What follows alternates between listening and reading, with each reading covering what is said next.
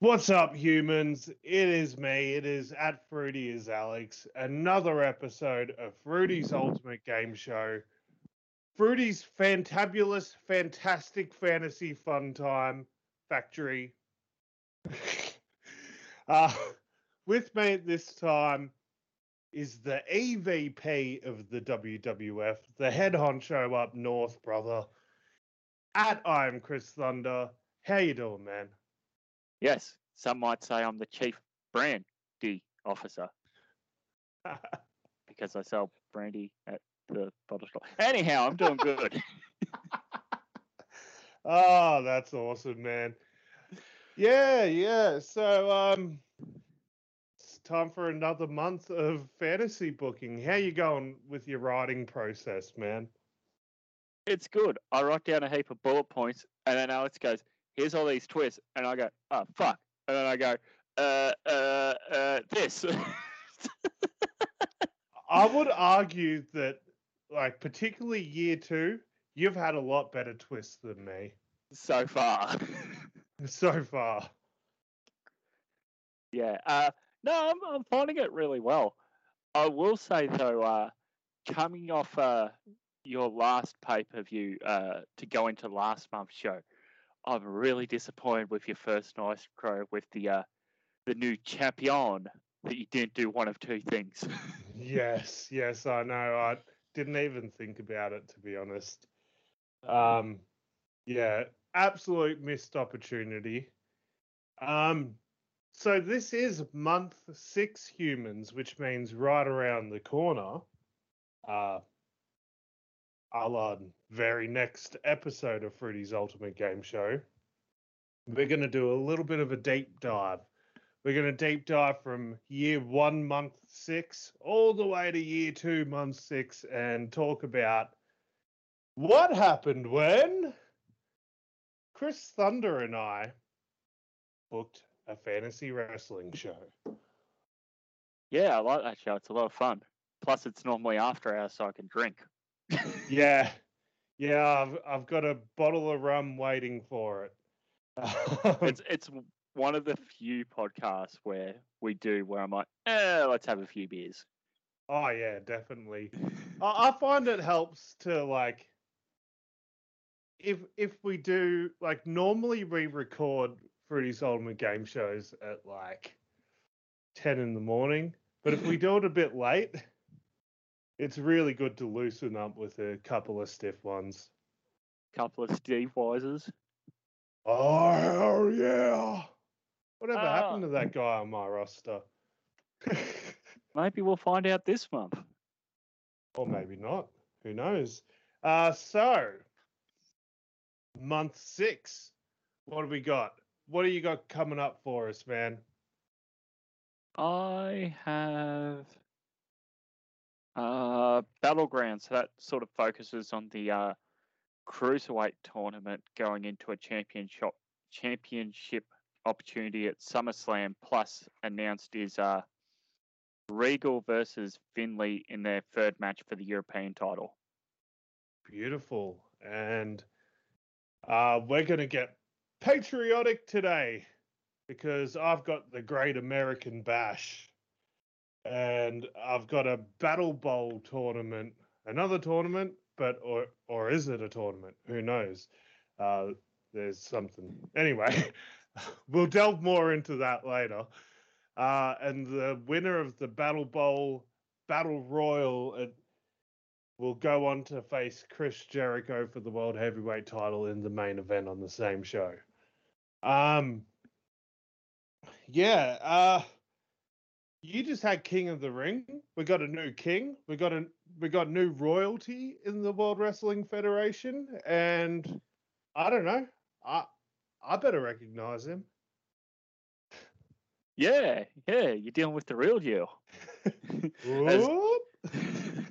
as in the final for the King of the Ring, D'Lo Brown defeated Hulk Hogan before post-match shenanigans saw Triple H get up from commentary, but was attacked by Taz and Team Taz of the Mean Street Posse, Joey Abs, Pete Gas, and Rodney.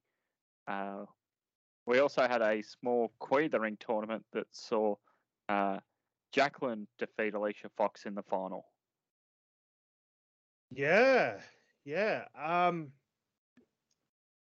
So I have one question about the new King of the Ring. Yeah.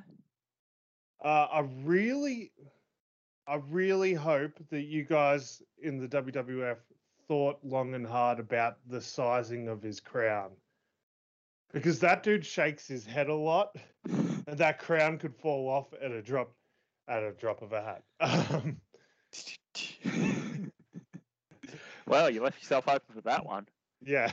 I just picture like him with an oversized crown that's like a little bit too big for his head, and he's shaking his head all the time, and it's just wobbling back and forth. Maybe. Yeah. Maybe. Last month I had the blood sport tournament. Basically resulted in the new heavyweights of what was it? Shoot style. I keep going to say strong style. Heavyweights of shoot style champion Barack Lesnar, who defeated RVD in the final there after a spirited effort. We also had the return or the repackaging debut of Madame Maurice with her beautiful people by her side, challenging Trish Stratus for the women's title this month. And we had Chris Jericho in the ring get interrupted by a mysterious code. And in the post-credits scene, we saw Shane McMahon lose everything financially. I did take note of your code, and I have it written down, and I still couldn't figure it out. The problem is, if you figure it out, if I tell you like what the letters and the numbers mean, it'll be really easy to figure it out. No, that's good. I like suspense. So I'm not going to even give you a hint as to what. But yeah, because as soon as you realize what the code means, it's going to spoil about 3 months worth of hype. Ooh. So there's a little deep dive, a little bit of insight into what we got in store there. Did you just say insider trading? Yes. I'm very excited to reveal what the code is, and today we'll get our first sort of hint of a brand new pay-per-view concept I've got coming up soon. Ooh, okay. Because even though it's only month 6, we're on the road to Starcade. Long build, buddy. Long build, what's that? I We thought it ain't was just hot shot. We ain't hot shotting. Okay. If you say so. Yeah, I suppose, do we need to go over the twists, or should we just get straight into it? Let's go over the crisps. The twists. The crisps. Ooh, The chippies. crisps. Ooh.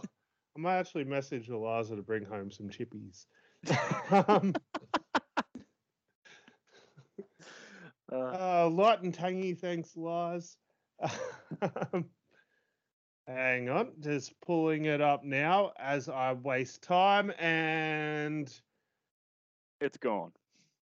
It's gone. Nah. So last month, the WWF drew out a block card. So that's something handy to keep in the back pocket. So we now, full disclosure, both have one in our back pocket. Yeah, it's going to be a case of Uno, +2, +4, double block.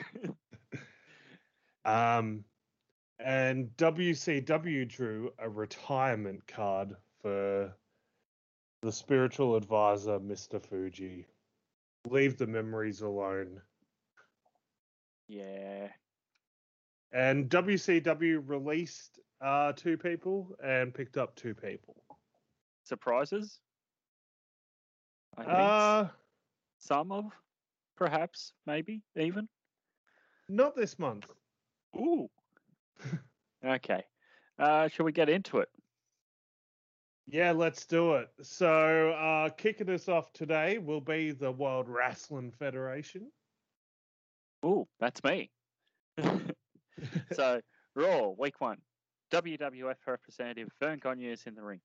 Says that following last night's attack backstage of Jim Barnett in his office, was attacked last night. Sorry. Commissioner Jim Barnett was attacked last night in his office by someone unknown. Unfortunately, there was no CCTV in his office at Madison Square Garden. Now, he's in a stable condition, but he's in a coma. So right now, he's unable to tell us who attacked him. Oh my goodness. Well, you didn't expect me to go this far? It's some real Alex Williams writing, so to go that far with an injury, I love it.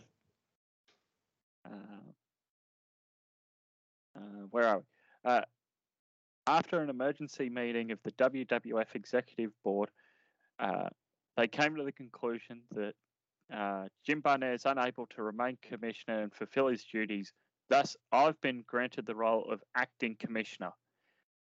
My first act is to suspend Taz for a month and have the executive board fully look into the legality of the Team Taz contracts. Also, given the ECW representative Joey Styles' connection to Taz, there will be a review into him as well as the ECW champions. I love it. The first match of the night was Boogie Nights versus Rod and Balls. Yeah, this is, if anyone's listened back to last month, this is where I subbed out the Funks. So where are we? Got to find my revised notes here because the news coming out about the Funk, I'm like, rewrite. Okay, here we go. It's all out extreme action with Ron and Balls attacking Disco with chairs. And as Alex is searching under the ring, he finds the dancing duck as the crowd is chanting. But as he goes to lift it up, Ron is on the floor and swings the chair at Alex, knocking the duck back into the crowd, rows deep. And in the ring, Disco passes out for the team of Ron Balls to gain the win. Awesome. Backstage, Joel Gertner is confronted by Taz, trying to enter the building. Then ECW representative Joey Styles arrives and asks Taz to leave, who claims to have done nothing wrong before leaving. Very good. Match number 2 is the Mexican Connection versus Inokiism in a women's tag match. Hamada and Nikito. Oh my goodness, I'm butchering names again, Alex. Where are my notes? Hamada and Bull Nakano are determined to impress Inoki, making fast work of Rosita and Sarita. Following that, Ricky the Dragon Steamboat versus the local talent with a fast win for Ricky, who gets the diving crossbody for the win. Post-match, awesome. Ricky talks to Howard Finkel about entering the Global Lightweight Series this year, a one-night tournament. He wants to make his family proud again. Very good. Joel Gertner is backstage with Fit Finley. He says that him and Regal are one apiece, and at Backlash, he wants a European rules match. Oh, yeah. The Impact players versus the Funks. Terry and Dory are more experienced, but Lance Storm and Justin Credible are more experienced, but Lance Storm and Justin Credible are just too fast, as Lance applies the Canadian Maple Leaf on Dory for the win. Very good. Main event segment with the Hall of Pain in the ring. Mark had already said, I'm challenging for the World Heavyweight Championship at SummerSlam. Jacqueline is challenging for the World Women's Championship. Booker and Stevie will be entering the hunt for the tag team gold. Kay Quick will be entering the hardcore division. And Elix Skipper Well, he's going to do us proud in the Global Lightweight Series at Battleground. So what about D'Lo Brown? I hear you ask. Well, tell him, D'Lo.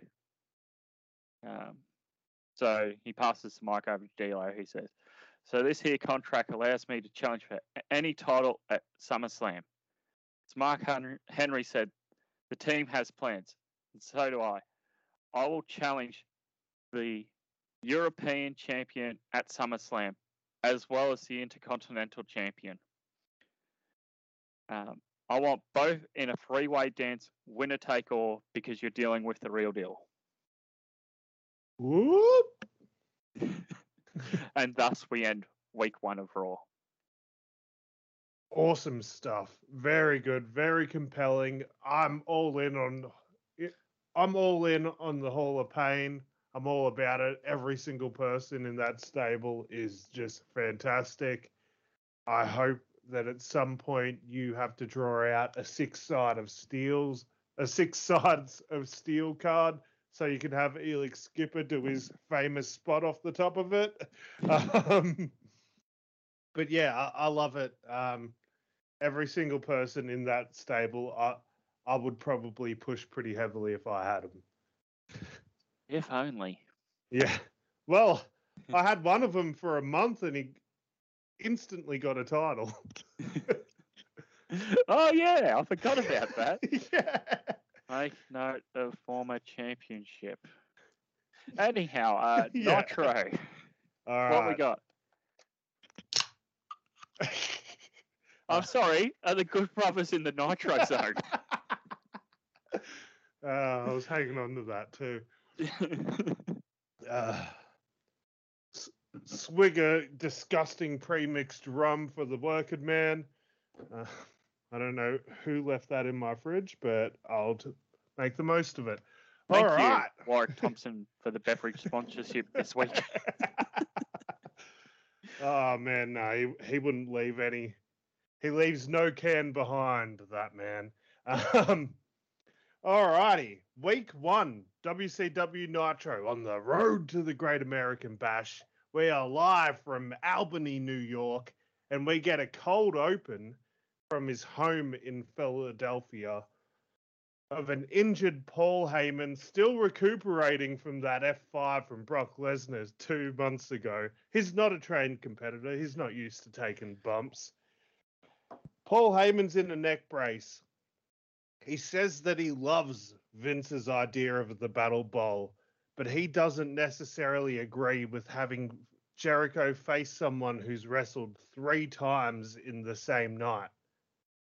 So over the next 4 weeks, we will have the 4 tag team lethal lottery matches, and at the Great American Bash, the winners of those tag team matches will meet in the Battle Bowl Battle Royal, and Jericho will face the winner in the main event. So we're not doing the lethal lottery tag matches on pay-per-view after all. Mean Gene is on the stage and he spins the lethal lottery tumbler. Are you familiar with what the Battle Bowl is? Just before we get into this, so I know whether to explain it thoroughly. Isn't it? What was it called in TNA? Is it similar to that? Yeah, what was it? Joker's Wild or something like that? Oh, yeah, I'm Joker's pretty sure. Wild does sound familiar because I know that was a one night only pay-per-view for a while, so it might have been that. Yeah. Yeah, but for those unfamiliar, why don't you just explain the rules anyway? So it's a series of tag team matches, randomly selected tag teams. So you could have a team of perhaps they're 2 tag team partners, perhaps they're 2 people that are feuding against each other. You could have a team of 1 tag team partner and a different tag partner against the first person's tag partner and the second person's tag partner. And the winners of each tag match go on to a battle royal. And in this situation, the battle royal will happen at the pay-per-view and the winner will face Chris Jericho the same night. So, Mean Gene's on stage. He spins the lethal lottery tumbler, and the first name that gets pulled out is the Animal Batista. It's now time to find out who his partner is. And it's Raven, who comes out with Beulah. Their opponents are, first drawn out, it's Tommy Dreamer, who's now a part of the flock. It's a new look Tommy Dreamer. His goatee's grown out a bit into a beard. He's wearing a Raven t-shirt, leather jacket, ripped jeans. And this is evidence of how random the lethal lottery can be. Tommy's new allegiance to Raven is going to be tested immediately. And his partner is Orale Conan. Conan comes out, but Tommy Dreamer immediately attacks Conan. Dreamer Valley Driver on the steel ramp. He rolls Conan in the ring, and the bell rings. Conan slowly gets up, and Batista's the legal man. Big spear from Batista. The crowd starts doing a somewhat familiar chant. It sounds something like, hug, hug, hug, and Batista hits a jackhammer for the 3 count, and Batista and Raven advance to the Battle Bowl Battle Royal. Raven walks over and hugs Tommy and says thank you, and tells Beulah to go to Tommy, and Tommy and Beulah share a kiss. It's almost like Raven is bribing Tommy with the affection of Tommy's own wife. All right. Sorry to interrupt. I did look up. Yeah, Joker's Wild in TNA is the same principle as Lethal Lottery. Very good. Continue on. Sorry. No problem. Out comes the new television champion, Norman Smiley. He defends his television title in lucky fashion against Crash Holly, wins with a roll-up. Smiley moves to 1 on his now, as we heard at the pay-per-view last month, his road to the now changed Lucky 13. The Road Warriors come out and they squash some locals in very Road Warrior fashion. After the match, Mean Gene's in the ring with the Road Warriors and Paul Ellering. Ellering says that they've accomplished everything there was to accomplish in that other company. But they are here in the WCW for some of the best tag team competition in the world. And they want the gold. But they know they have to work up the ladder. Tell them, Hawk.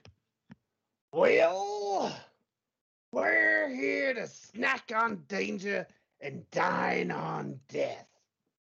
Scary, huh? Whoa, what a rush.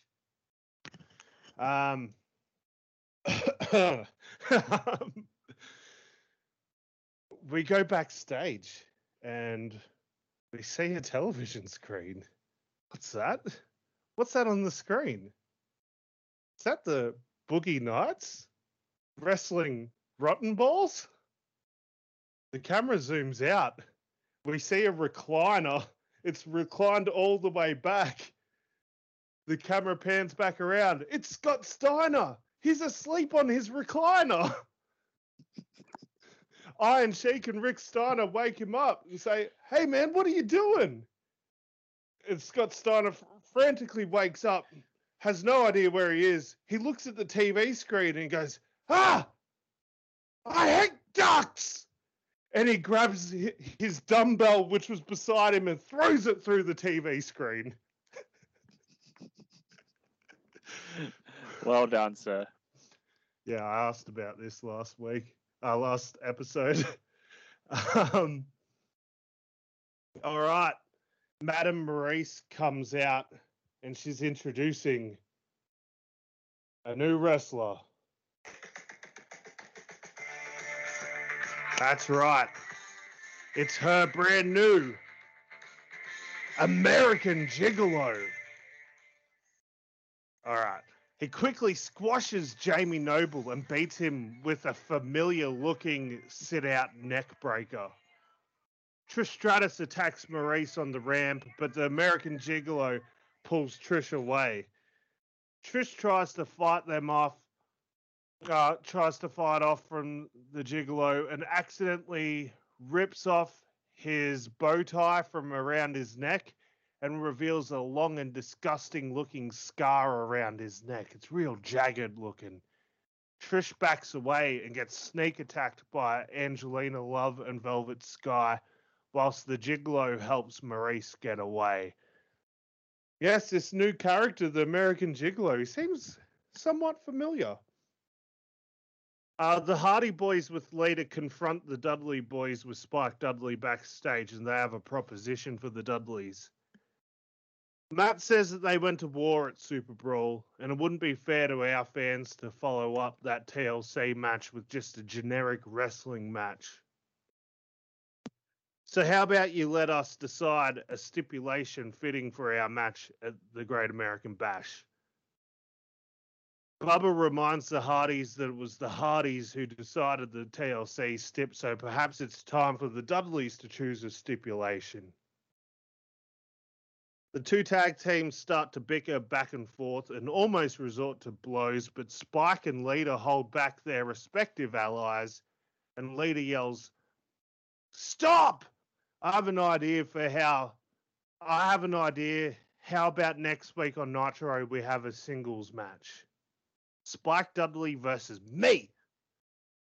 If Spike wins, the Dudleys choose the stip. If Lita wins, the Hardys choose." Everyone agrees.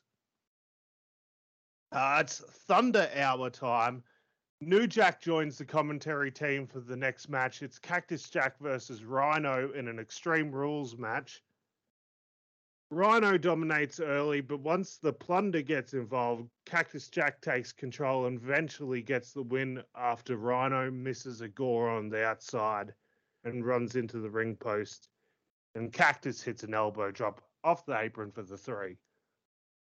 New Jack gets up from commentary and raises his title in front of Cactus, but both men get attacked by the pairing of Bam Bam Bigelow and Shane Douglas. Bam Bam hits a huge diving headbutt to Cactus through a table in the ring. Cactus is stretched out and taken to a hospital in an ambulance. Hang on. Thunderground. Ambulance? Oh no. Oh no. Thunderground time. So we're going down to the Thunderground. Vince McMahon is the new host of the Thunderground, and Brock is sitting on Meng's old throne in the Underground with his newly won Hoss title around his waist. Vince dares anyone to fight in the Thunderground and impress the champ and prove themselves worthy of a future title shot. Out comes Glacier, who awaits an opponent, and out comes the Lethal Weapon, Steve Blackman. They have a spirited striking exchange, but neither man gets the advantage when all of a sudden, out comes Meng, who lays out both men with headbutts and tongue and death grips. Meng points at Brock, and it appears he wants his throne back. The Big Show squashes two locals in a handicap match, but after the match he gets blindsided by The Rock. But Show eventually fights back and chokeslams Rock through an announce table. All right, main event time. This was announced in the last episode. A lethal lottery decided gauntlet to determine the number one contender for the US title. Buckle in, folks. Almost done. All right. Mean Gene's once again drawing from the lethal lottery, and the first person drawn is DDP. The second person drawn is Hardcore Holly. After 5 minutes, DDP is about to hit the diamond cutter, but Goldust runs in and low blows Hardcore Holly. The ref disqualifies DDP, and DDP is eliminated from this gauntlet, all because of Goldust. DDP immediately jumps on Goldust and they get broken up by security. We overhear DDP challenge Goldust to a bull rope match at the Great American Bash. We see Goldust nod his head and the match is official. Hardcore's still down when his opponent gets drawn out. One of a kind! It's Rob Van Dam. RVD gets the upper hand early and quickly pins Holly after a jumping roundhouse kick. Next drawn out is the Buzzsaw Tajiri. They have a fast-paced 5-minute exchange, but eventually RVD hits a split-legged moonsault for the win. Next drawn out is Rick Steiner. Eventually RVD fights back after a 5-minute beatdown and rolls up Steiner for the 3. Scott Steiner and Iron Sheik come out and beat down RVD before the final drawn participant comes out. Mean Gene looks shocked. He says, "Surely this isn't possible." But I guess they said anyone could be drawn in a lethal lottery. RVD's final opponent.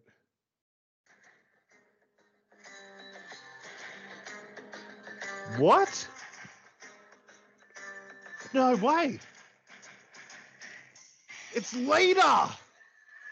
Lita comes out and RVD's out cold. Lita runs in and hits a moonsault, and to the shock of the entire world, Lita is your new #1 contender for the US title. Edge comes out and laughs at Lita. Lita grabs the mic and says that he might have a restraining order out against her, but because this match is signed for already by you, that waives the restraining order for up until the next match, for up until our match. Edge is doing the sarcastic wiggly fingers pretending to be scared. Lita says they have unfinished business. It's about time Lita gets her revenge for everything Edge did to her last year. It's official.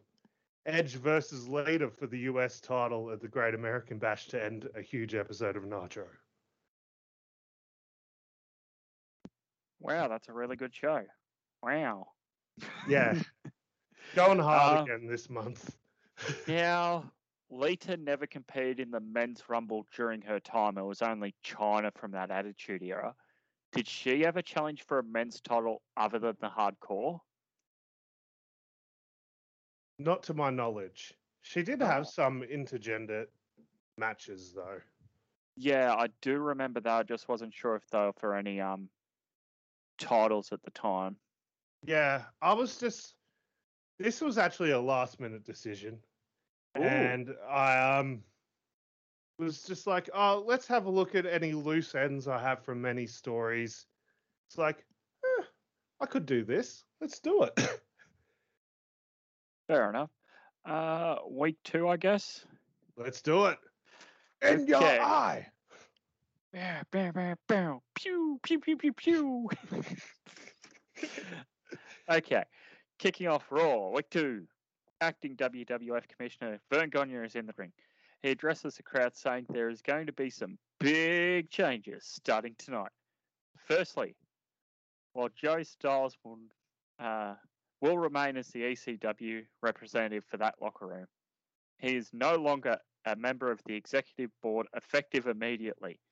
He will just serve as a consultant.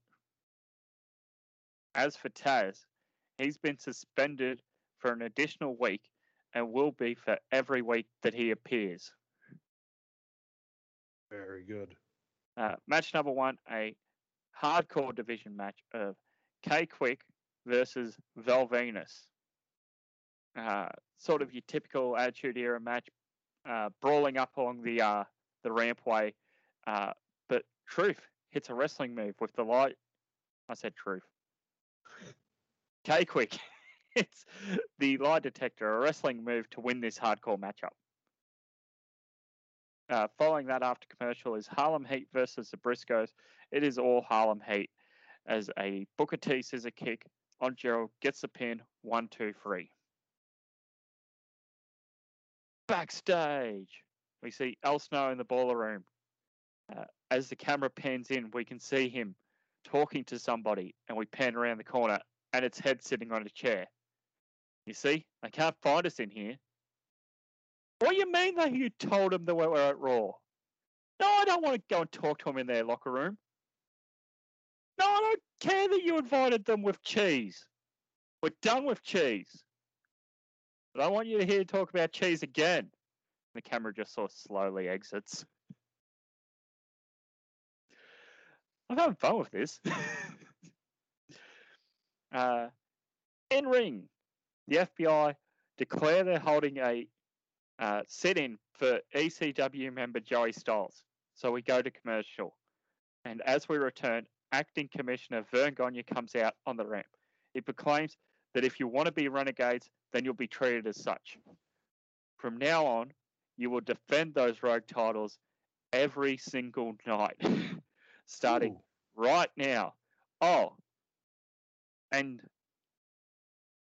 you have to nominate your two before you find out who your mystery opponents are. So an impromptu ECW World Tag Team Championship match. The team of Big Nunzio and Tracy Smothers, the defending champions under the Freebird rules, versus the American males, American males, American males, American males. Yeah. Scotty Riggs and totally buff Marcus Alexander Bagwell. Because I had to put all these personas in there. Which is basically the same, it's just a name change. Oh, yeah. How did that guy not get more in the Fed? Oh, that's right, because the crowd wanted him, and Vince was like, okay, you're going to get him in. Where was that? Washington. Sorry? Tacoma, Washington. Why do I know that? Why, of all places, is that in Tacoma and not like Atlanta, Georgia, or Florida, or Carolina? I believe the week before they were in Atlanta and the week after they were in North Carolina. Proof that WWF were trying to bury him to begin with. One week we're going to do like a 4-part odyssey on the damn invasion. Just to get it out of my system. This is I reckon not the first time that you've brought this up, so I'm bracing myself for it. I haven't rewatched that era in a while either. Oh, yeah. Anyhow, mystery opponents, the American males, just buff and rig as Venus was in the hardcore match tonight. He's not ringside. It's an odd pairing of Tracy Smothers in the ring early, doing a lot of the work with the big man on the outside. The big man. Big man? The big man. Yes. Back and forth stuff. Eventually, hot tag to Big Nunzio. Knocks down Riggs off the apron. Knocks down Buff. Goes to pose, but Buff makes a tag to Riggs, who walks into a big boot. And hang on. And the choke slam by Big Nunzio as the FBI retain their championships. Very good. Following that, an Inokiism segment backstage with Joel Gertner, as Joel is like saying, "Oh, you're looking forward to returning to Japan for In Your House?" And Inoki's going, "Yes, we shall not let down Inokiism," and everyone's just sort of there, quiet and humble in the background. And then he goes, "Taka, Liger, Global White Light Series," and they walk off. I'm trying to do that as nicely as I can. Yeah, I get it. Or I could just go for E and C and commentate over Tucker. Yeah, no. Nope. Main event time, we see... Oh, where was our notes? Oh, yes, we see the team of Immortal back in tag team action of Jeff Jarrett and Kurt Angle with Deborah ringside. Hulk Hogan just watching from the back as they take on where did I put my damn notes? As they take on the team of Bruno Sammartino and Dusty Rhodes.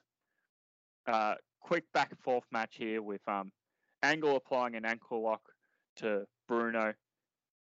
Jeff with the figure 4 on Dusty double submission in the ring. The ref just awards the victory to Immortal as Hulk is now out on the stage, just giving the thumbs up. Good work, brother. Yeah, that sort of ends week 2 that I have there. So a bit more build up in my tag division slowly. We're getting there, but a few more names announced for the Global Lightweight Series. Maybe a couple of surprise names as well. Yeah, definitely. I'm really curious to see the development of Immortal over time too. I'm just really curious as to what the end game is. I'll look forward to that. End game? That's my month 12 pay-per-view. You bastard. You ruined it, damn it. It's funny you say that. My month 8 pay-per-view is totally just the title of a Marvel movie. Hang on. WCW, The Dark World. WCW presents Chris Jericho and the Wasp. WCW presents Far From Home. Coming to you from That's not bad, Rome, actually. Italy. That would actually work. I'm actually, taking note. Damn it. Just gave him a concept for in your house. Anyhow. All right. Week 2, brother. Week 2, we are live from Harrisburg, Pennsylvania. I have no idea why I chose that. Why? Is Pennsylvania like a big former NWA WCW territory? They occasionally did shows there, but it's more of a WWF thing. I think my game plan is to pick locations near where my pay-per-view is going to be. Ah, very good. So it's like a ideal sort of like touring schedule, and it makes sense in my head. Like, what? You mean you're not going to Tacoma, Washington, to Atlanta, Georgia, to Buffalo, New York, to South Carolina? Yeah, I'm not going from Alaska to New Mexico in a week. Okay. All right. So live from the prestigious Harrisburg, Pennsylvania. No offense to anyone from Harrisburg. We open the show with the debut episode of the highlight reel with Chris Jericho. He's got his somewhat expensive Geritron 300. It's just this giant analog TV, and he changes the knob with the dial to reveal the highlight reel logo. Do you like your parents would have had a massive old analog TV, like one of the big box looking things? Yeah. I remember like the first TV I remember us having was like one of those old box ones and has like the wood grain style paneling on the sides and everything. Like that's how you know it's fancy. Yeah. Continue on, sir. All right, Jericho's in the ring with his entire Ruthless Aggression era: Vince McMahon, Brock Lesnar, The Big Show, Edge, Batista, and Jericho says he doesn't care who wins the Battle Bowl Battle Royal, because at the end of the night, he will remain the king of the world. He also says that he is a huge rock star, and all of his loyal Jericho-holics should look forward to hearing his debut single coming out very soon. Batista talks about wanting to know who's next in his quest to win the Battle Bowl. The crowd starts doing that oh so familiar chant again. I can't quite make out what it is. Hamburg.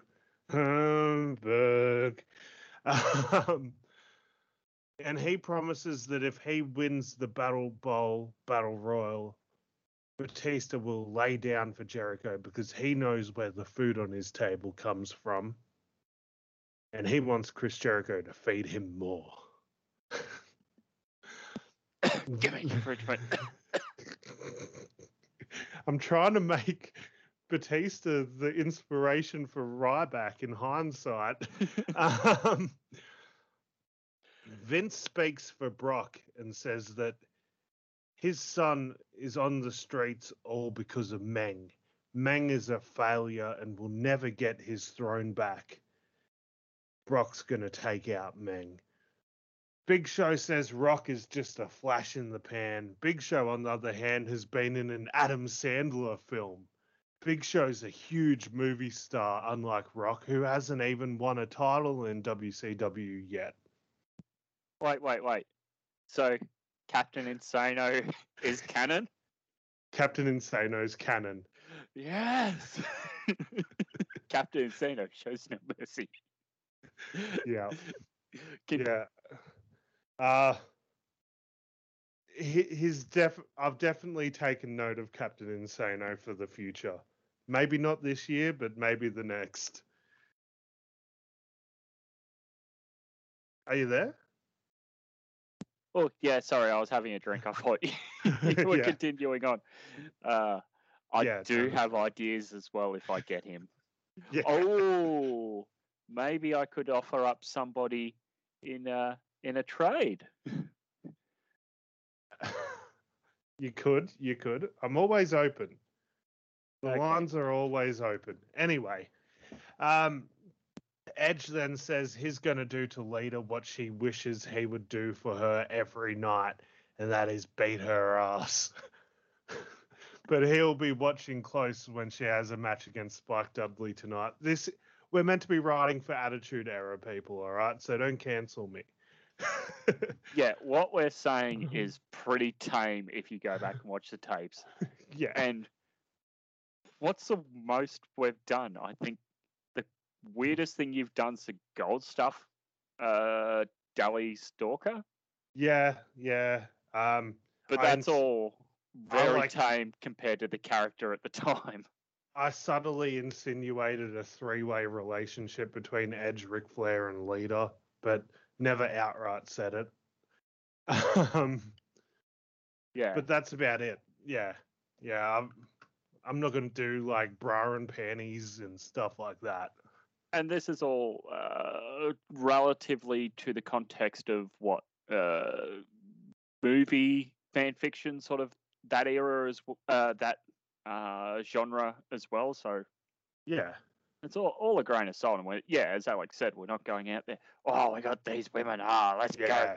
Might have had a WrestleMania bra and panties matches. Yeah, no. Wrestle in a inflatable pool filled up with fake poo. No. Yeah, no, not happening. All right, so that was a weird tangent. Yeah, that was weird. This is what happens when we drink and we do this show. Norman Smiley successfully defends his television title against Jamie Noble and moves to 2 on his road to 13.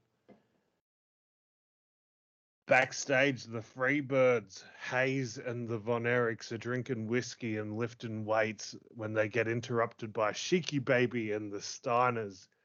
They make fun of the Freebirds for drinking and say they need to start working out their legs because the three of them, Scott Steiner says, have chicken legs.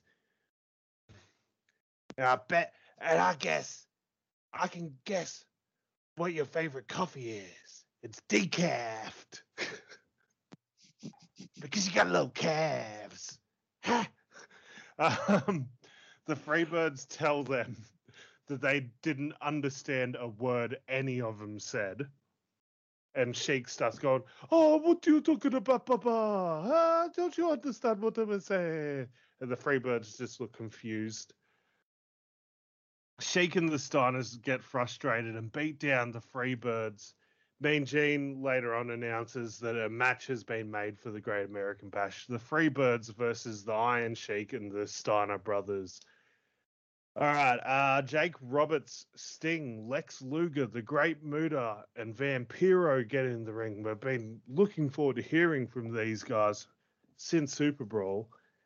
Jake says he's been talking to his new friend Sting. And we're sick of the games. It's time this comes to a head. So, on behalf of Sting, he officially challenges The Undertaker to a match. The Ministry interrupt them on the big screen, and Paul Bearer says that Sting needs to prove himself before the Lord of Darkness, yes. But The Undertaker is a giving Lord who will give Sting an opportunity. I can't do that voice the whole time. He will give Sting an opportunity if Sting beats each individual member in the ministry in a singles match on pay-per-view over the coming months.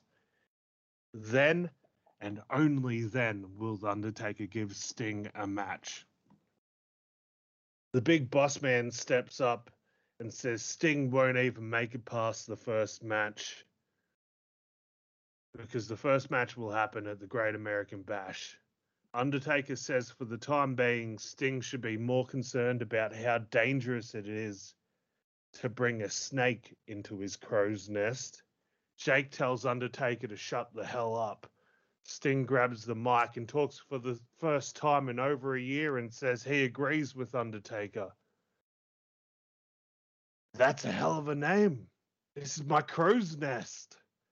Undertaker, I agree to your terms, and after I beat all of your boys over the next 6 months, and I beat you, I want the ministry to disband. Undertaker nods his head, and Sting simply says, it's showtime, and he beats his chest. And that's the first hour.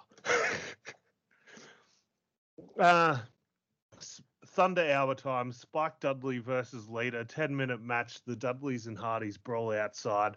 Ref gets distracted.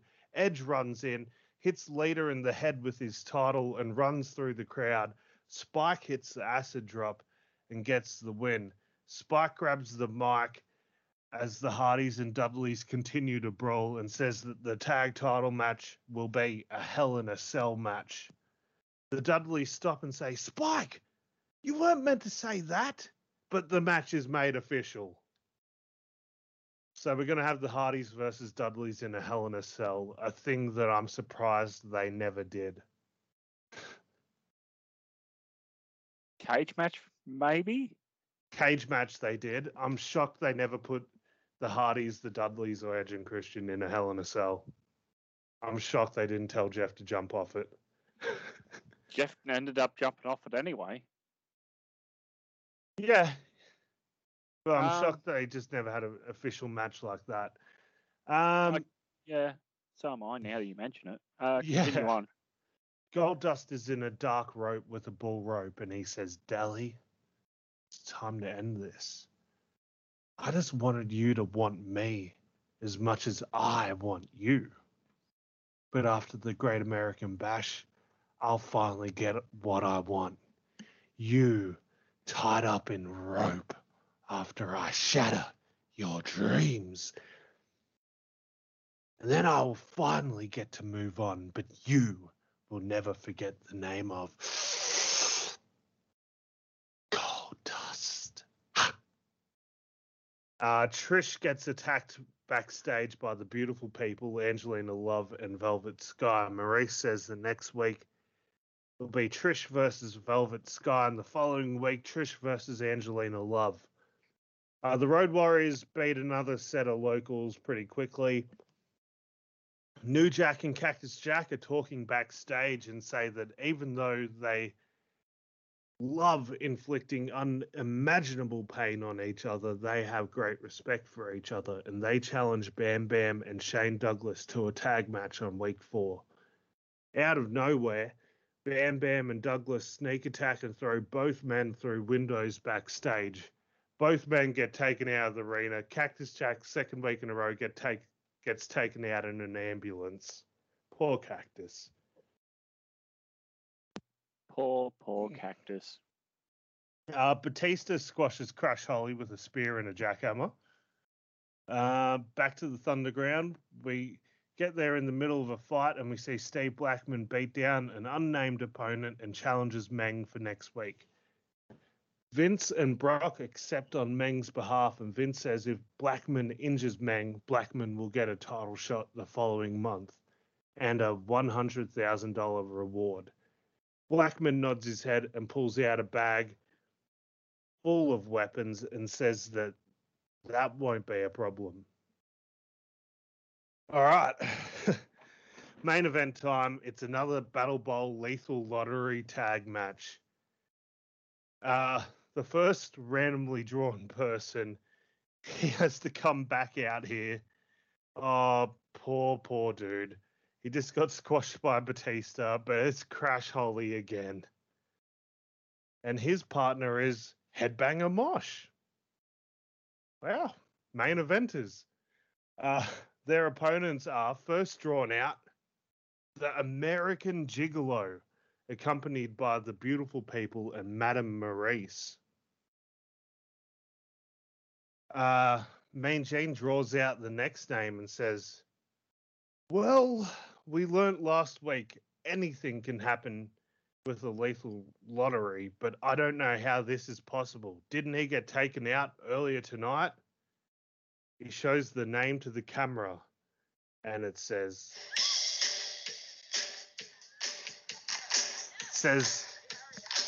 Dude, Love. Music's hitting. That's a new song.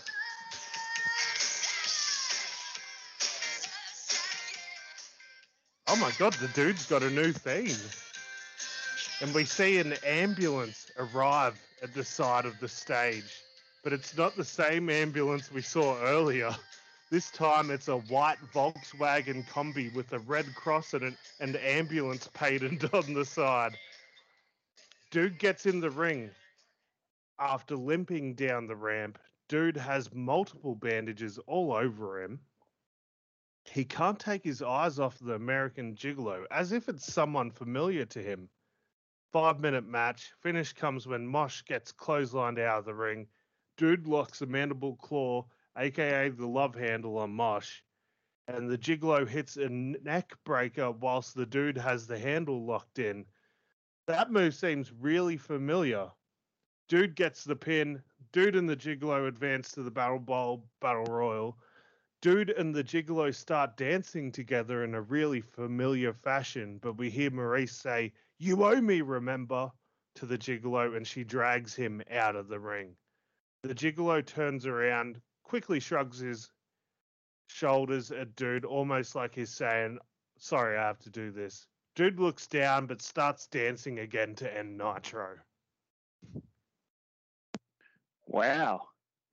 That is a big week of Nitro.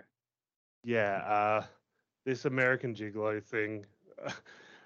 I really hope the fans get into this because I'm putting a lot of investment into it. You never know. They could. Yeah, there's someone I want from your roster, by the way. I just remembered. So I just realized there's someone on your roster that I'm not sure if you've even debuted him yet. That would be great with my American Gigolo. Well, type it out and I'll let you know. As Alex brings up the results here, just a brief pause. So halfway through the month. Have you debuted this man? Dishmeng. Yeah, he was he was on the Raw last week. Oh my god, of course he was. That might have been when I was having a drink. Oh, goodness gracious. Right. Anyhow. Anyway, I want him. Bruh. I want him. Oh, I could think of somebody else you want for that character as well.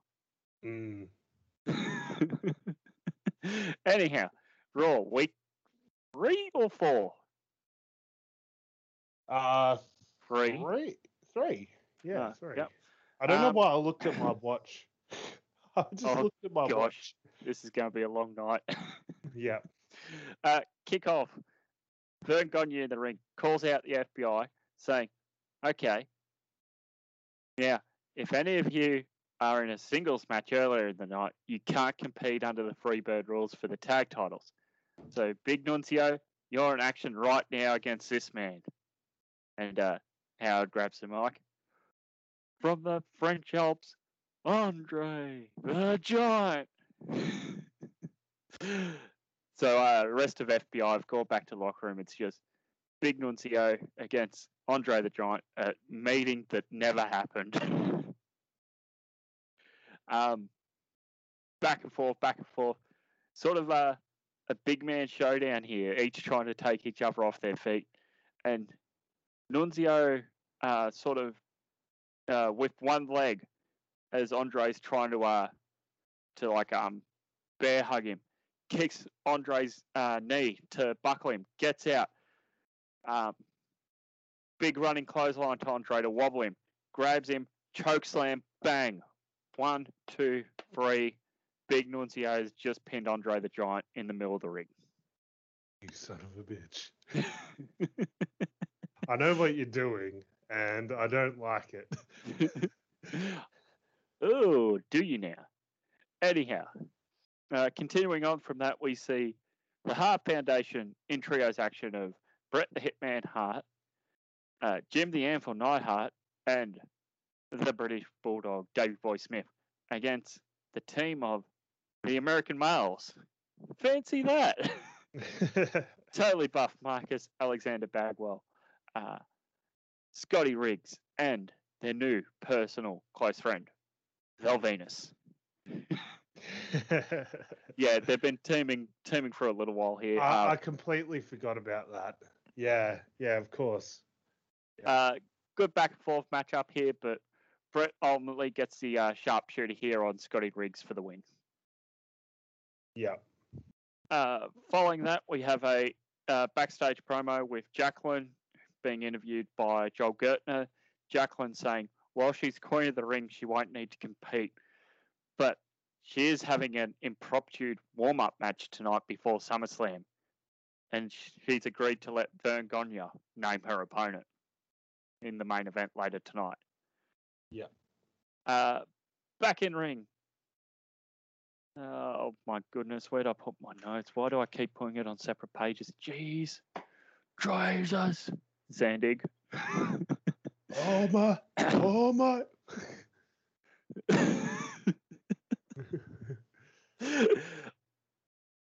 No, I can't do that. I was thinking, do I pick that for review away? Maybe. Anywho, we see the matchup of Mr. Perfect Kurt Hennig taking on Roddy Piper. Both men brawling, spill over the ropes around ringside. Referees counting 1, 2. Both men still brawling over the barricade near the timekeeper. 6, 7. They realise the count. Perfect goes to walk back in. Piper trips him. 9, 10. Calls for the bell, but the bell's been knocked over, so the referee's just shrugs his shoulder and just sort of waves his hand like a baseball keeper, signaling they're not safe to call the end of the match. Jumps out of the ring, goes over to Howard Finkel so he can announce this match has been ruled a double count out, and all the crowd boos. Oh. Referees come down to separate the two men who begin to scuffle ringside. Oh. Following that, we have where are my notes? I am terrible at note keeping. I think we've established that, Alex. Yeah, it happens at least twice every Fugs.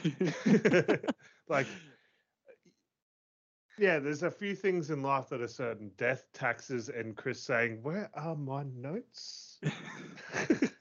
So we have a 3-count tag team match against Chronic, the team of Kid Romeo and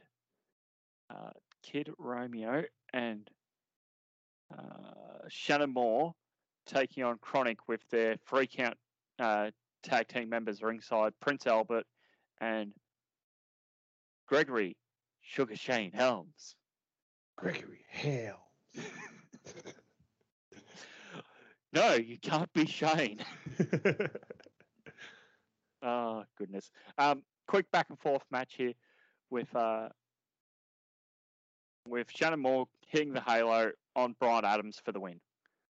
Post-match, Gregory grabs the mic here with his 3-count members ringside, saying that he's entering himself into the Global Lightweight Series at Battleground.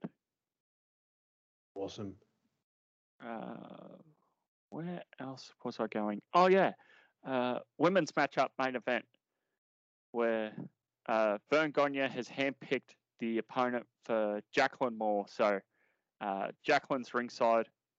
Jacqueline's in the ring with Teddy Long, the manager to the Hall of Pain, ringside, and her opponent is Wendy Richter. Jacqueline just sort of laughs, going, "She's too old." Oh no.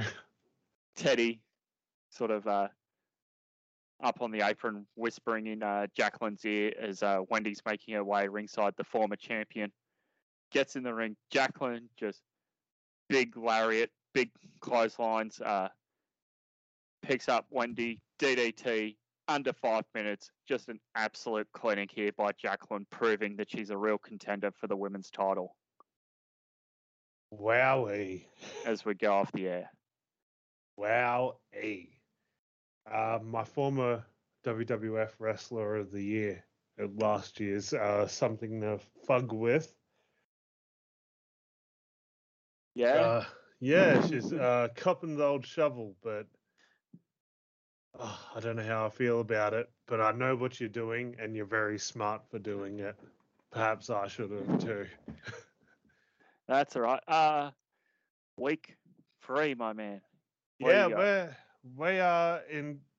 I thought this made sense, but it didn't. I think we're slowly traveling down the coast. I think, I don't know, but we are live from Charleston, West Virginia. West Virginia, take me home. Yeah. We opened the show up with Trish Stratus versus Velvet Sky. Trish has the upper hand, but Maurice distracts the referee. Angelina Love sneaks in and blinds Trish by throwing makeup powder in her eyes. Velvet Sky rolls up Trish, and Velvet Sky pins the champ in her debut match. Mean Gene announces that next week we will have a wild card drawing for the Lethal Lottery to determine the 9th and 10th participants of the Battle Bowl Battle Royal. Batista interrupts and says that he had to win a match, but 2 lucky sons of bitches just get their names drawn out and they get a pay-per-view spot. That's not what I want. Mean Gene sort of shrugs his shoulders and Batista leaves. Lita is backstage cutting a promo on Edge, but Edge out of nowhere spears her. DDP says he heard what Goldust said last week. After everything you put me and my wife through, we can barely even look at each other anymore. You don't get to decide when you get to move on, but I will get my closure at the Great American Bash. It's now time for the penultimate Lethal Lottery tag match.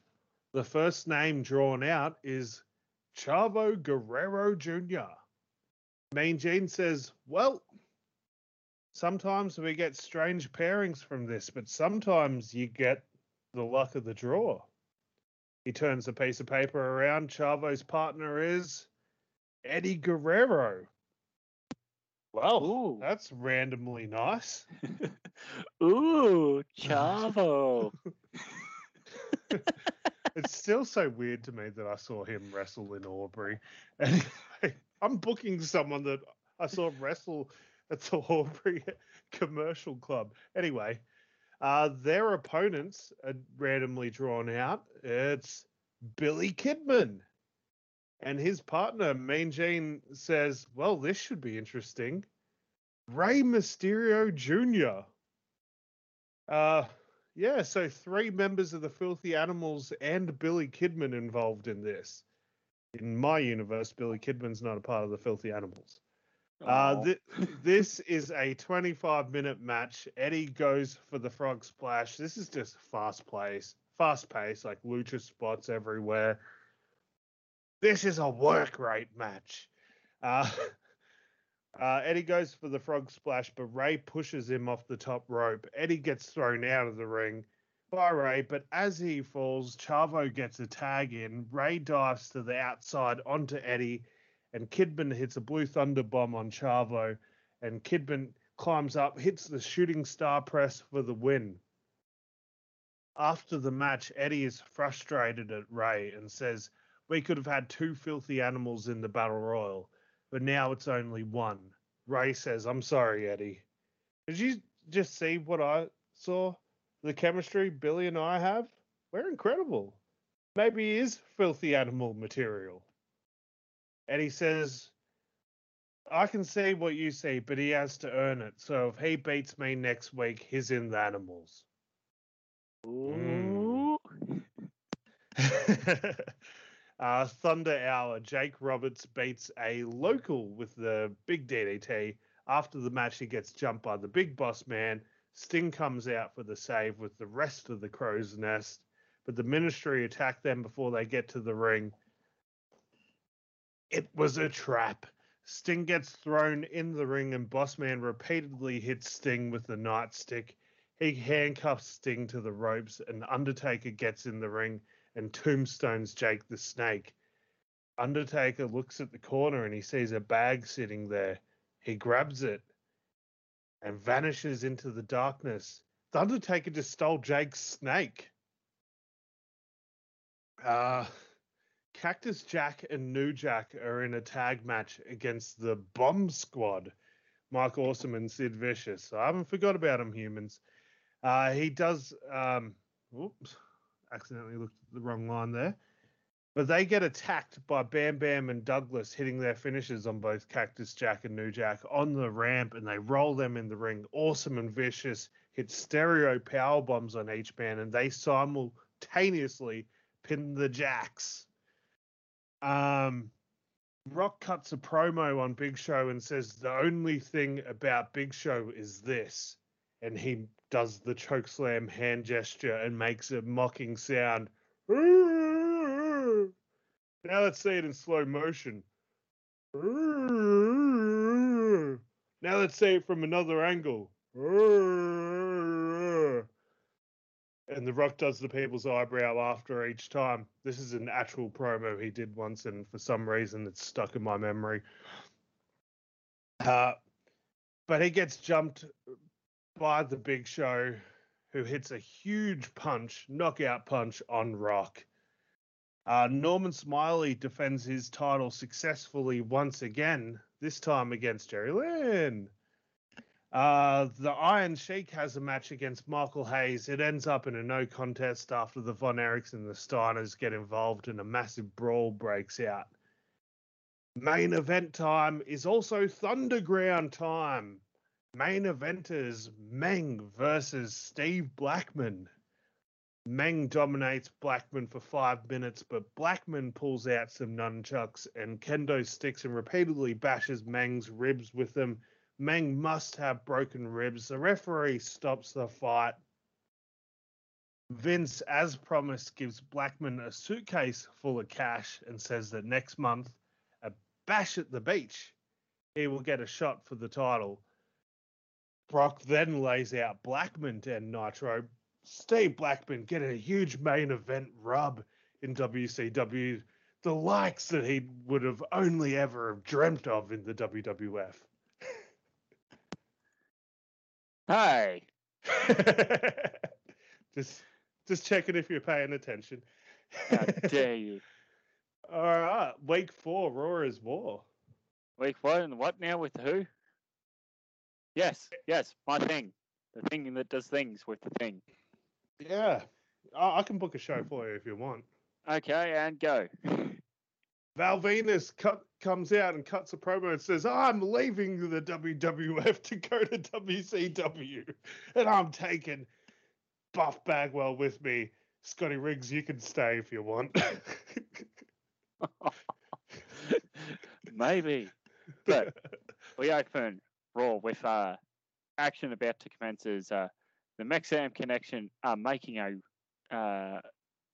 their return in ring, defending the World Tag Team Championships against the team of... Oh no, where'd I put my notes? The team of... Aha, I found it. Team of the Funks, Dory Jr. and Terry. Sort of quick back and forth match here, but the fast-paced luchadors here get the win with Juventud hitting the Hoovy Splash, followed by Hoovy Lock on Dory for the win. Awesome. Following that, Joel Gertner is backstage mentioning there's been no sightings of Taz recently, and that later tonight we will see the ECW Tag Team Champions back in action.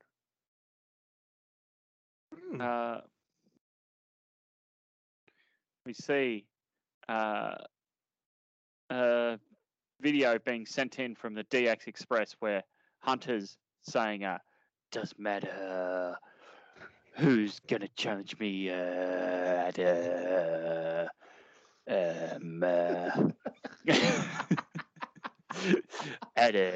your house. They all can't play the game. All right, that's your new shtick. What, Triple H voice? Yeah, you got to do that every week now. Oh, God. Maybe. Quick matchup of Hulk Hogan challenging Georgie Animal Steel with Immortal ringside, and in his corner, in George's corner, is Captain Lou Albano. Again, spouting, baby, baby, baby. Baby, baby. Yes, saying, they should make me the new commissioner of the WWF. If you know, you know. But it took me a minute. I got it. The numbers don't work in George's advantage as Jarrett's on the as Kurt gets up on the apron to distract the ref. Jarrett runs in from behind, guitar shot. Deborah cleans up the mess. Kurt jumps down. Hogan, big boot, leg drop for good measure, and 1, 2, 3. Hogan beats George the Animal Steel. That works for him, brother. I guess it does. Women's tag team match here of Alicia Fox tagging with Brie Bella under the new Team Bella, taking on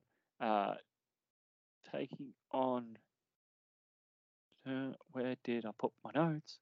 Taking on, oh, that's right, I had him facing two locals here, with Foxy and with Foxy doing most of the work, getting the Foxy Bomb for the win, and Brie just staying on the apron most of the time.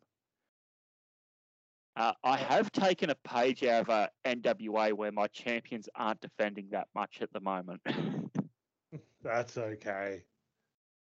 I'm pretty sure I haven't had my world champion have a match since he won the title. Yeah. Like 2 shows ago. Backstage, we cut to the boiler room once again with Al Snow. Ed, where are you? Oh, what do you have there? Picks up a bit of paper next to Ed. Congratulations, you are entered into the global...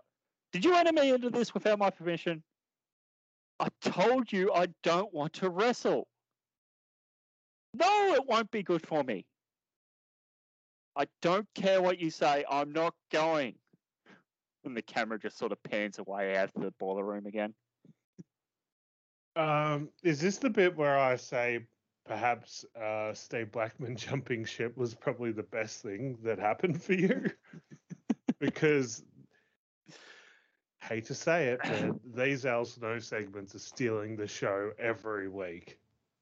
They were going to happen later on, but I did want to do a lot more with Blackman first.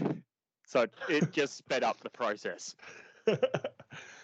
Now, you and I both know who's eligible for the shake-up next month. Oh, boy. What happens if, for some strange coincidence, Steve Blackman came back? I have a plan for that too. All right, good. Carry on. Okay.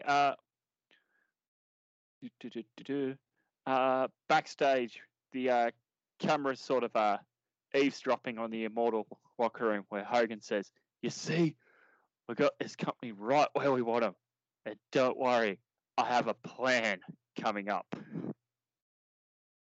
So sort of alluding to something else perhaps coming. There's a quick match here of Lance Storm defeating Kurt Hanging, and in the following that, there's a sit down in the ring where Regal and Fit Finlay sign their contract for the European Championship at Battleground. Antonio Inoki comes down to the ring after commercial, stating that if he is to challenge Triple H at In Your House, he wants to get rid of D-Generation X, challenging D-Generation X to a gauntlet match at Battleground. And in the main event of the Go Home show, I've got these swapped around. Damn it. The tag match was supposed to go on before that. This is why I shouldn't change everything on the fly with my notes. I should just write it down and leave it. Co-main event before the Inoki segment. Oh, bugger. The FBI defending the titles here of Tony Marmaluke and Tracy Smothers against the team of the Hart Foundation, the British Bulldog, and Jim the Anvil Neidhart, where it goes back and forth, but Tony Marmaluke manages to lock in the Italian Crab on Jim the Anvil for the victory, and the FBI continue to retain these titles, much to Vern Gagne's chagrin.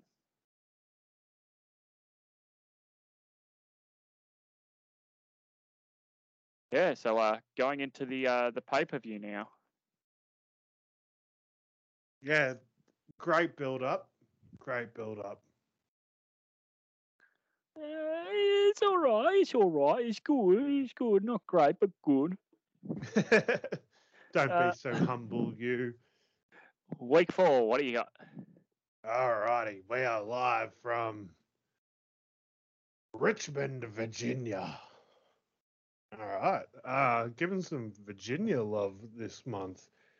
We open up cold with Angelina Love versus Trish Stratus. Trish is dominating.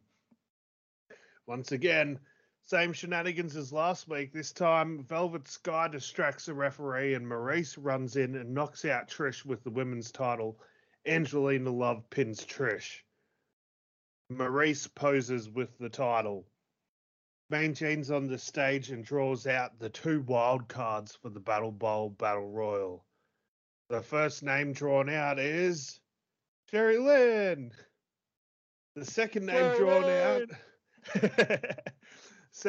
drawn out is Jamie Bargard Noble. Jamie Noble and Jerry Lynn. Batista interrupts and takes out both men, throws them both off the stage and says, That's what I want. Heyman shows up on the big screen and says they will have 2 replacements on Sunday, and for their sake, we will keep the information to ourselves. Batista says that indeed is not what he wants.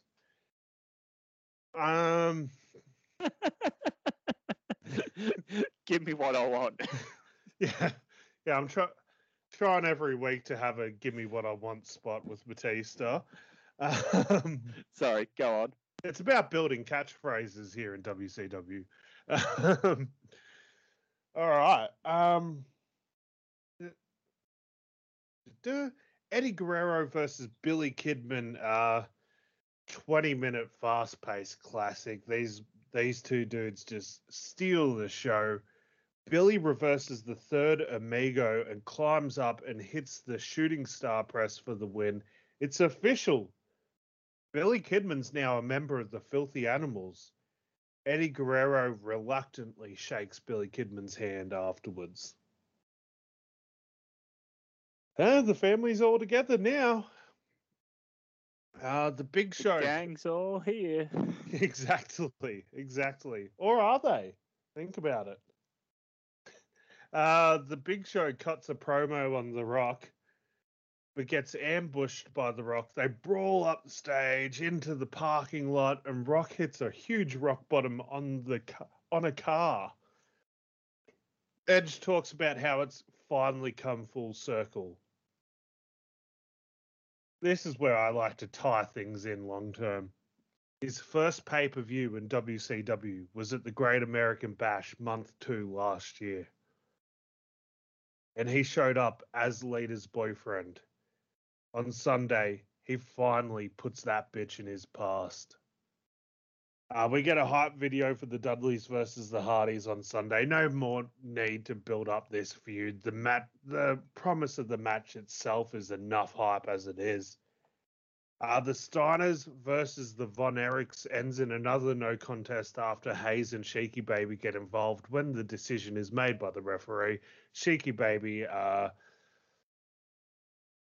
in vulgar terms, says that was indeed fucking bullshit. Norman's fucking bullshit. Norman Smiley and Tajiri have a hard-fought 15-minute time limit draw for the TV title. Even though Norman didn't win, that counts as a title defense for Norman Smiley. Norman Smiley's got 4 title defenses. He's stealing it. Will Norman Smiley make it to the lucky 13? Thunder Hour. Bam Bam Bigelow and Shane Douglas versus Cactus Jack and New Jack is a hard-fought 15-minute spot fest from these 4 extreme superstars. Finish comes when Cactus goes to hit his running knee to the corner on Douglas. But as his back is turned, Bam Bam pushes New Jack in the corner and gets Douglas out of the way. Cactus accidentally hits the knee on New Jack and turns around into greetings from Asbury Park from Bam Bam for the 3 count. Mean Gene comes out and announces next week on Nitro the winner of Sunday's scaffold match between Cactus Jack and New Jack will take on Bam Bam Bigelow and Shane Douglas in a triple threat match for the Extreme title. Card subject to change, humans. New Jack starts shoving Cactus and they brawl up the ramp whilst Bigelow and Douglas celebrate. Thunderground time, Brock Lesnar beats up 5 unnamed locals with suplexes and Kimuras, but gets sneak attacked by Meng, who lays out Brock and sits on his old throne. We get a hype video looking at the history of DDP and Goldust. And main event time, the final Battle Bowl Lethal Lottery tag match, humans. This is a doozy. The first person drawn out is Vampiro.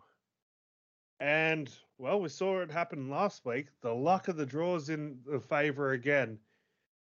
And his partner is the total package, Lex Luger. Their opponents are drawn out. Mean Gene looks at it and says, well, this will be interesting. It's Sting!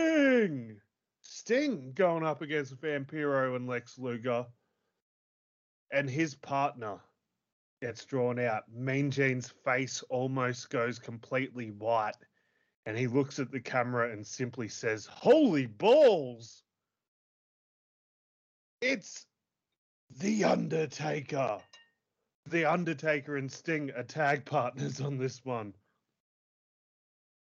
Anyone can be drawn. Undertaker refuses to even get on the apron, forcing Sting to basically have a handicap match against his friends. And his friends know the stakes are high and they can't go easy on Sting.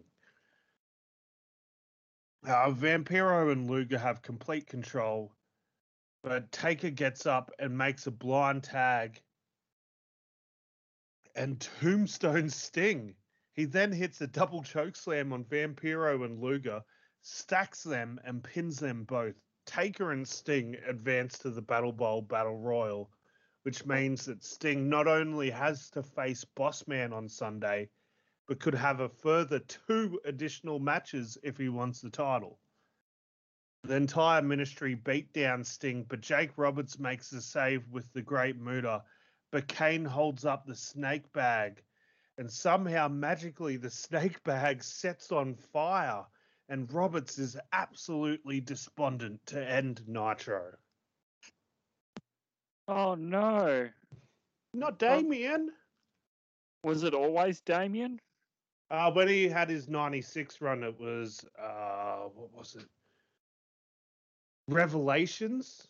And Earthquake squashed Damien at one point in 1991. So then he brought out a new one. It was Lucifer. Wow. That seems a bit odd. Here, you're big, go squash this snake. Yeah. Yeah, that's like, Earthquake's finishing move. He just like run against the ropes and then sit on someone.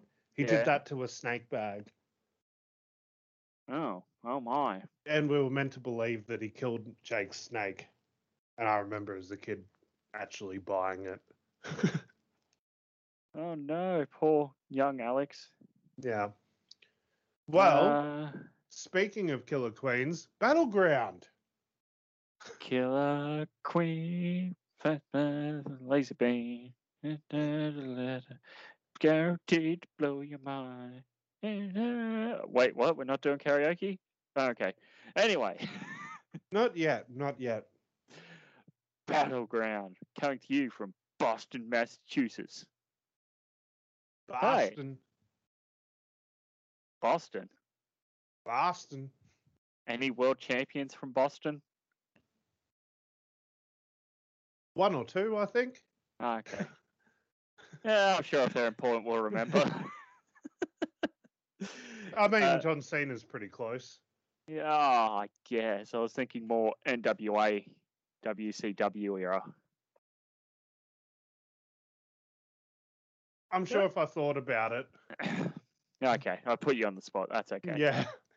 Heat kicks off with the ECW World Tag Team Championship match. The FBI nominating Little Nunzio and Tony Mamaluke to defend against Chronic, the tag team.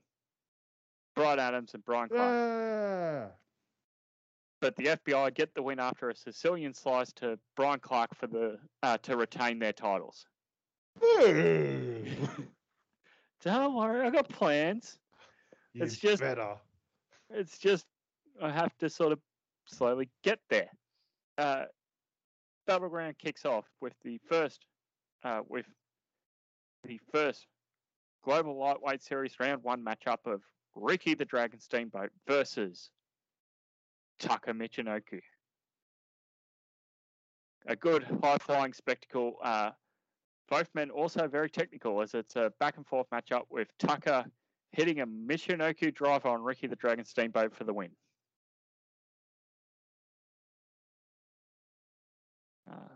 The next matchup is Alex Wright versus Gregory Sugar Shane Helms. Gregory Helms. What era of his career was that in? Like 05, 06, when there was Gregory Helms and he stopped being the Hurricane and turned heel. And his whole reason was he wanted to stop. The whole reason he changed his name to Gregory Helms was because people liked him as the Hurricane, so he's going to take away all the entertaining parts of his character. Okay. Well, Alex Wright versus Gregory Sugar Shane Helms, and a good back and forth matchup here, but Helms hits the vertebreaker for the win. Match number 4 of the evening, another Global Lightweight Series first round matchup of Jushin Thunder Liger versus Kid Romeo. And Liger being the more experienced person, although he's caught out by Kid Romeo with the last kiss, and Kid Romeo wins.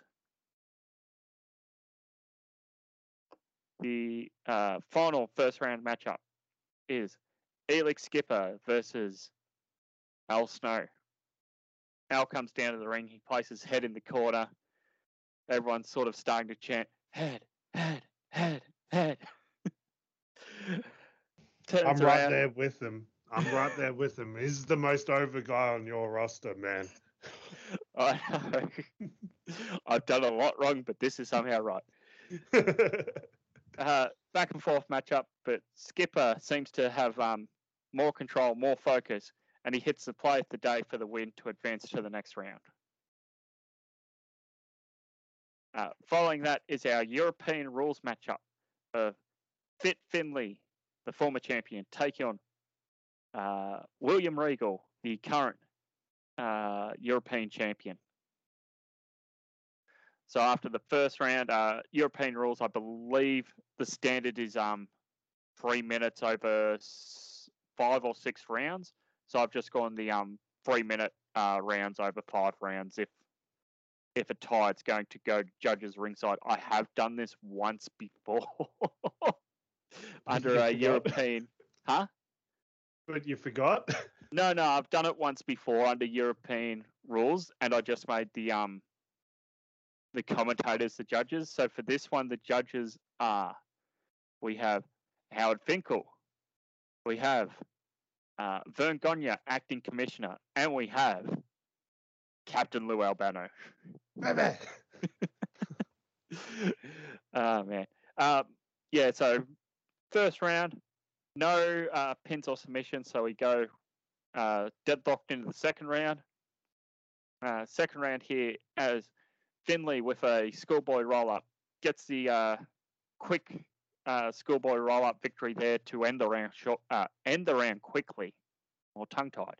Ends the round quickly, moves to 1-0 as we go into the third round. Third round, Regal is sort of trying various moves here. Can't really get anything to land here as Finley sort of ducking and dodging. He lands, but he manages to get on the Regal stretch as the clock's running down, but Finley won't submit. So we're still with Finley 1 ahead after 3 rounds. Going into the fourth, the referee's sort of checking on Regal as his boots are unlaced, and Finley sort of trying to go over, drag Regal out of the corner, and he pushes the referee aside. Regal has his hand by his boot, reaches up, bang, brass knuckles on Finley, throws him out of the ring, lays on top of Finley, calls the ref over, 1, 2, 3, bang. Regal is now back even, 1-1, and we cut to the judges ringside who seem disgusted. Going into the final round here, 1-1. Back and forth matchup, back and forth, and comes down to the closing stages. There's like a minute left on the clock. Each man trying everything they've got. William trying again for the Regal stretch here. Finley trying for the rolling hills. And it comes down to a combination schoolboy, like a near fall exchange. 1, 2, 1, 2, 1, 2, 1, 2, 1, 2, 3. And the referee sort of calls for the bell, and the fans are confused as to whose shoulders were down. The referee saying this person, and he's saying Finley, and the fans are all cheering. And then Commissioner Vern Gagne jumps up and says, no, Regal's shoulders were up, Finley's were down. So he's lifting up Regal's hand, and the crowd's booing. So at the end, we're left with a split decision, and they go to the judges' scorecard. Howard Finkel awards the fight in favour of Finley. Vern Gagne awards the fight in favour of Regal.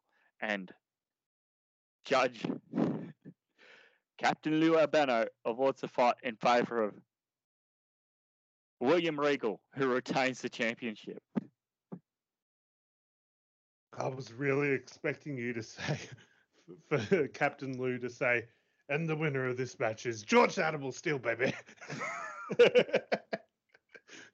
I thought of it, but no. I really loved the way you told that finish, like, because you made it a complete mystery for us as listeners. It's something I'm going to keep note of. I really like that style of the way you told it. Thank you. Going into the Global Lightweight Series second round matches, we have Taka Michinoku taking on Gregory Shukashin Helms. That's never not going to get funny. back and forth matchup. Tucker here seems a lot fresher, given that he was going against Steamboat. It's somewhat surprising. And Tucker here hits a Michinoku driver as Helms was trying for a vertebraker but couldn't quite get it. 1, 2, 3. Tucker advances to the final. On the other side of the bracket, we have a grudge match of Kid Romeo taking on Elix Skipper, the former tag team partners. So Romeo has the advantage early on with Skipper here sort of retreating to the outside. Now he has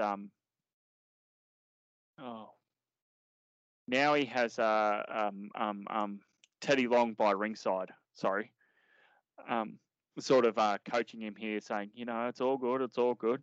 Gets back in the ring, starts working over Romeo's legs, and then all of a sudden hits the play of the day. 1, 2, 3, and Skipper will advance to the final to face Tucker. Time for the Inokiism gauntlet match against the members of DX. So out first is Inoki. He has Bull Nakano and Hamada in his corner. Tucker's backstage getting ready for his match later with Liger helping him. So it's only 2 in his corner.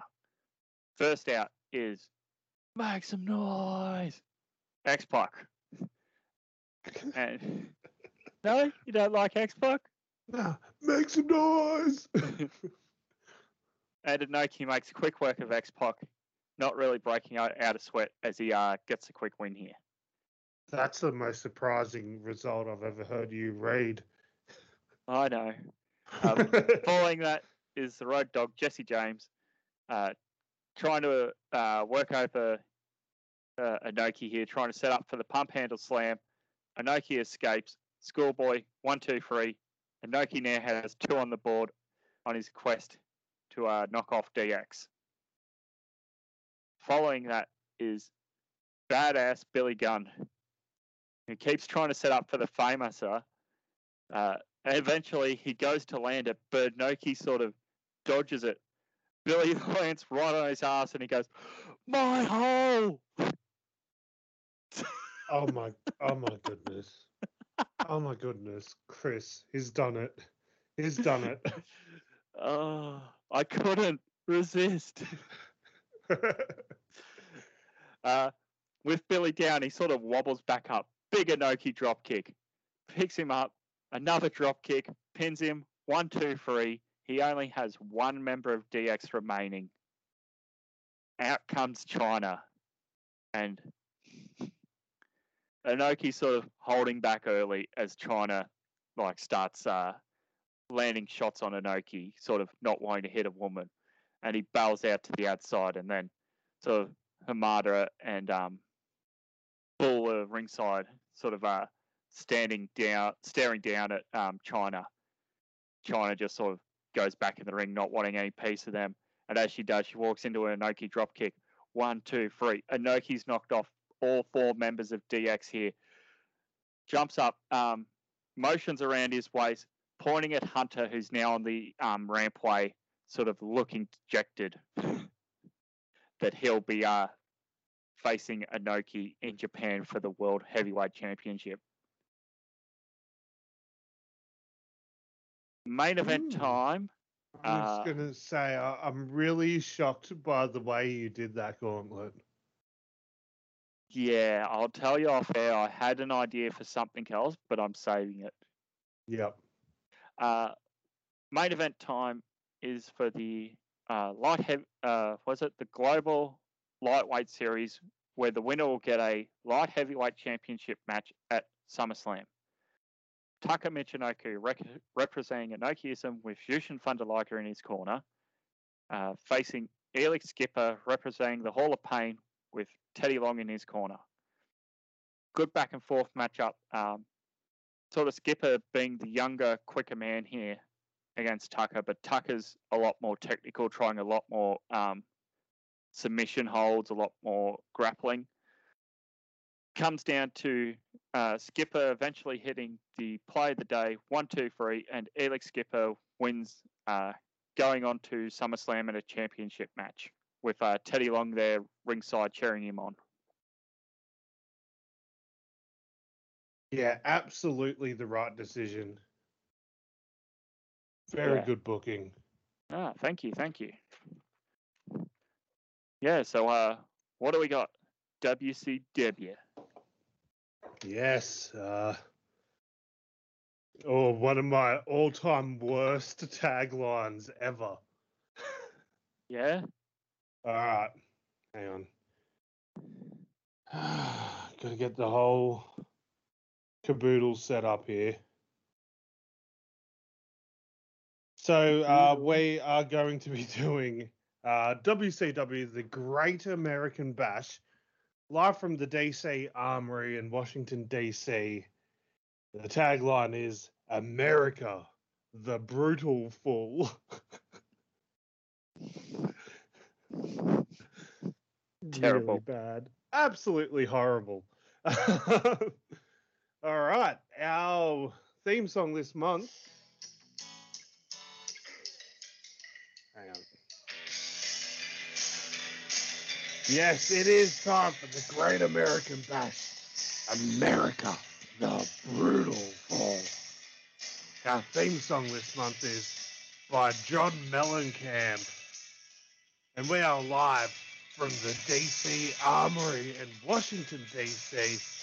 On commentary, as usual, is good old JR with Bobby the Brain Heenan.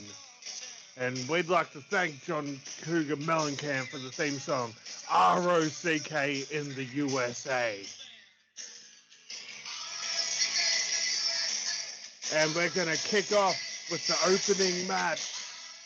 If you smell what the Rock is cooking.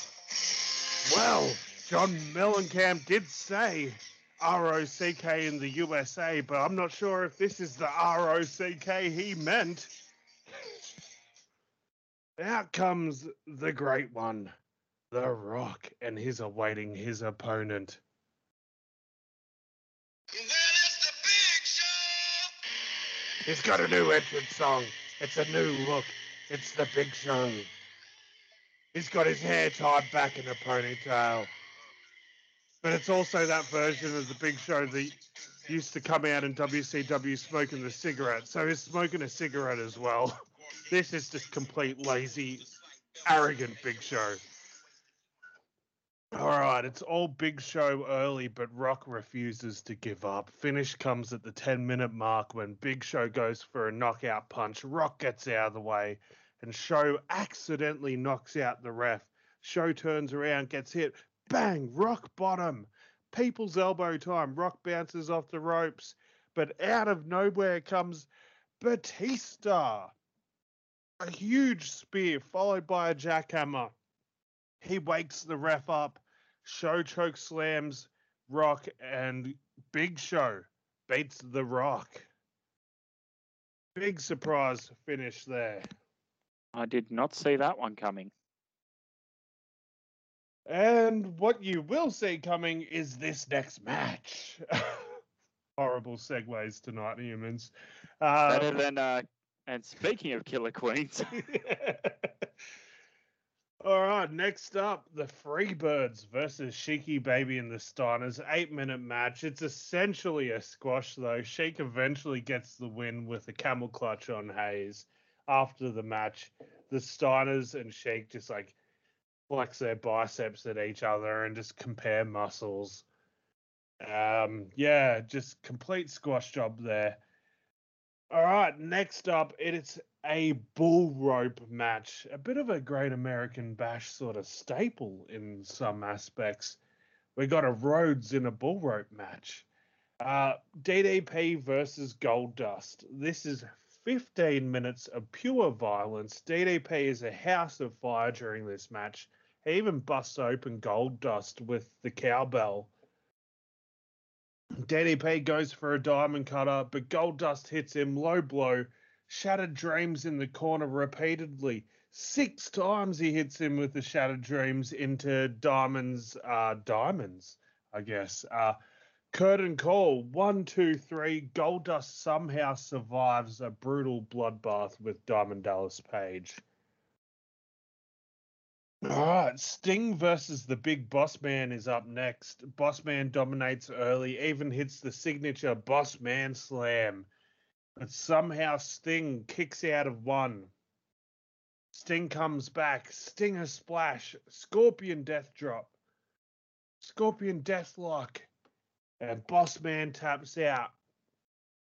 Undertaker and his ministry on the ramp. And the ministry try to get down the ramp, but he says, stop. Just you. He points at Farouk, and Farouk runs down. He attacks Sting. Bossman gets up, and they double team Sting with Bossman's nightstick. Huge spine buster by Farouk, and then a huge dominator. Farouk says, see you next month, Sting. Damn. Looks like it will be Sting versus Farouk at the Bash at the Beach next month. The Crow's Nest make the save, but how on earth is Sting even going to be able to make it to the Battle Royal later tonight?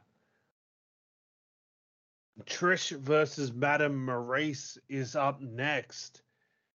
Trish is dominant early, but the beautiful people distract the ref. Yeah, it's just been all the heels. And the beautiful people's getting involved, distracting the ref, when all of a sudden music hits. What's this?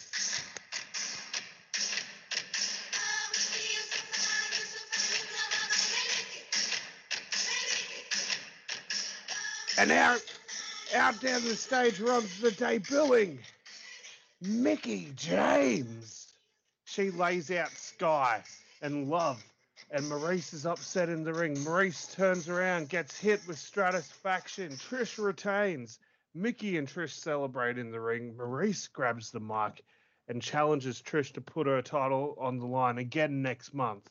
But this time at the Bash on the Beach, Maurice wants a 5-way. Trish versus Angelina Love versus Velvet Sky versus Maurice versus Mickie James, and Trish, for some reason or another, accepts, and we got the debuting Mickie James in World Championship Wrestling. Well done, man. Yeah, I had her in my back pocket for a while. Yeah, I wasn't expecting her so soon. It's been 6 months. Has it? Yeah. Oh, wow. Yeah, well, it's month 6. She was part of that draft at the start of the year. Yeah, she's got new music that I'm shocked she never used on the indies. Maybe she's like one of those people who hates it because Because they got told it a million times. Yeah. Yeah. Alrighty. It is now time for the Battle Bowl Battle Royal. We see in the ring Batista, Raven, Rey Mysterio Jr., the newest filthy animal, Billy Kidman, Dude Love, the American Gigolo. Out comes the Undertaker, and finally Sting hobbles his way down the ramp, clearly not in great condition after the attack from Farouk. Mean Gene announces the final 2 competitors, and the first one, I'm a bad man. Rikishi comes out, and the final one, the master of Kung Fuji, R.I.P. Mr. Fuji, Yokozuna. We see Chris Jericho watching from a skybox in his gear with obvious invested interest in this match. Undertaker never gets in the ring during this match. Batista's dominant early. He eliminates Kidman. The crowd starts chanting, Hamburg, Hamburg. He eliminates Raven. Hamburg, Hamburg. Ray puts up a good fight, but eventually Batista eliminates him. The Gigolo and Dude Love team up on Batista, but Maurice on the outside orders Gigolo to take out Dude. Gigolo looks hesitant, but he starts hitting Dude Love. Dude fights back. They near the ropes, and Dude Love hits a Cactus Jack style clothesline to the Gigolo, and both men fall out of the ring. In the process, though, Gigolo's mask falls off, and lo and behold, it's Rick Rude. Dude Love looks heartbroken. Maurice orders Rude to take out Dude, and he hits a Rude Awakening on the outside. I am shocked. Yeah, the worst kept secret in wrestling at this point. Meanwhile, Sting is laid out in the corner by Rikishi. Batista and Rikishi start teaming up on Yoko. But out down the stage runs down The Rock. The Rock, who hits a huge rock bottom on Batista, getting revenge from earlier tonight. He then tells Rikishi, he's talking to Rikishi and Yoko, and he's like, quit your bullshit. We're family. Family's stronger together. Rock, Yoko, and Rikishi all eventually embrace in a huge group hug in the ring. Could this be the reuniting of Too Thick? We see in the skybox Jericho looking furious, and Rock, Yoko, and Rikishi join forces and eliminate Batista. Looks like Too Thick's back together. All of a sudden, Taker gets in the ring, and surprisingly, him and Sting hit a double clothesline on Too Thick. And your final two is The Undertaker and Sting. They face off. The crowd's going nuts. They're just staring at each other. They're staring daggers at each other. There's so much tension between Taker and Sting here. Taker's about to lock up with Sting. Goes to take a step forward, but he takes 2 steps back and voluntarily steps over the top rope, and Sting wins the Battle Bowl Battle Royal. Sting just won. Taker just purposely eliminated himself.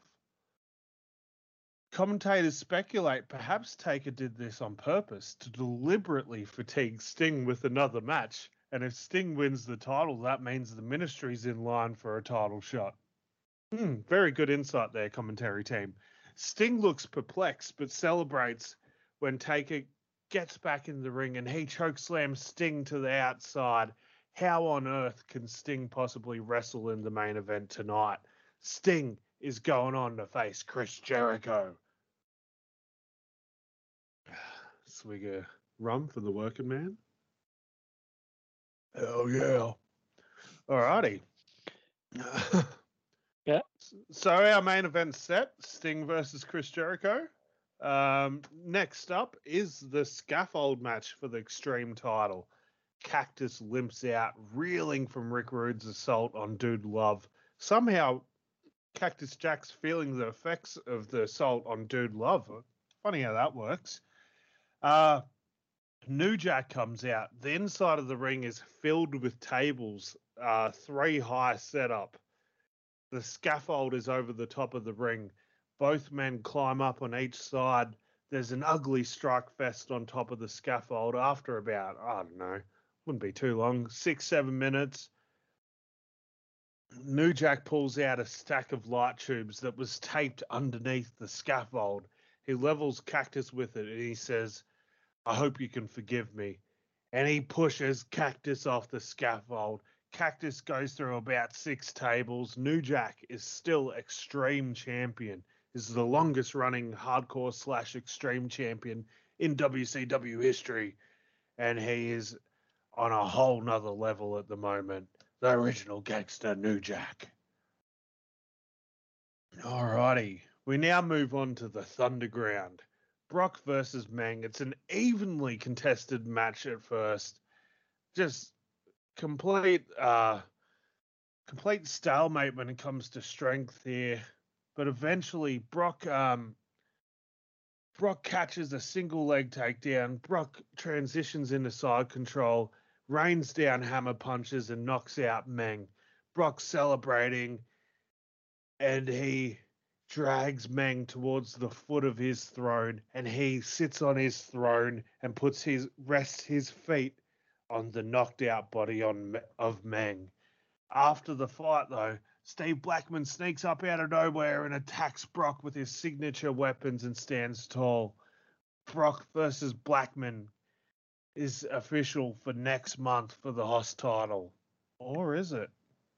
We'll find out after something a fugs with.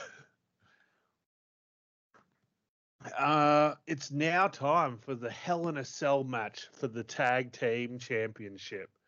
The Dudley Boys versus the Hardy Boys. 30-minute bloodbath. They brawl all over the inside of the cell. At one point, Devon knocks the ref unintentionally off the apron into the side of the cell. That must have dislocated his rotator cuff. Other referees come down. Bubba and Jeff are brawling outside the ring, and a ref unlocks the door to replace the injured referee. In the process, the ref accidentally locks Bubba and Jeff outside of the cell as they brawl ringside. Jeff Hardy throws a chair at Bubba, and Bubba is knocked out on top of an announce table. Jeff looks at the announce table. He looks up. He looks at the announce table. He looks up. He looks at the announce table. And he climbs up. Jeff climbs up. He gets to the top of the cell.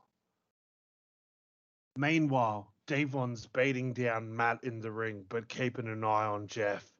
When Jeff takes his shirt off, we hear that high-pitched scream from the crowd. And Jeff does the unthinkable. Oh my God, don't do it, Jeff. Don't do it. Think of your future, kid. A huge swanton bomb off the cell onto Bubba through the announce table. Devon's shocked by what he just saw. He can't believe it. But in the process of watching that, Matt rolls up Devon. 1, 2, 3. New tag team champions. The Hardy Boys. The Cell Raisers. And Devon helps Bubba to the back. Matt helps Jeff into the ring, and they celebrate with the tag titles. The Hardy Boys, just after a few months here in WCW, are already your tag team champions. Hooray. The Cell, I already said that stuff. They're celebrating in the ring. But then they get jumped by the Bomb Squad. James Mitchell says next month, the Bomb Squad become tag team champions. And that won't just be awesome. That'll be vicious. And delicious. Hey. And it'll be sinister, minister. Next up is Edge versus Lita for the United States Championship. Can Lita continue the momentum for Team Extreme, who just won gold here tonight? Yeah, a rarity, intergender match for the US title. Edge is dominating early, as expected, but Lita gets out of the way of a spear, and Edge goes straight into the ring post. Edge is bleeding. Edge is bleeding. Lita got out of the way just in time. Lita starts to take control. Lita starts to take control. At one point, Lita hits a huge suicide dive to the outside. Twist of fate in the ring to Edge. 1, 2, kick out. She quickly goes up for the moonsault, but Edge gets his knees up and rolls up Lita for the win. Edge retains, but just by the skin of his teeth. Lita continues to assault Edge after the match, but out comes the returning Beth Phoenix. We haven't seen her in months. Her and Edge double team on Lita. We haven't seen her since January at Revenge. Beth takes out Lita. Lita's out cold. Beth sets up Lita on the mat with a chair under her head. Edge grabs another chair and looks like he's about to hit a one-man concerto on leader. What?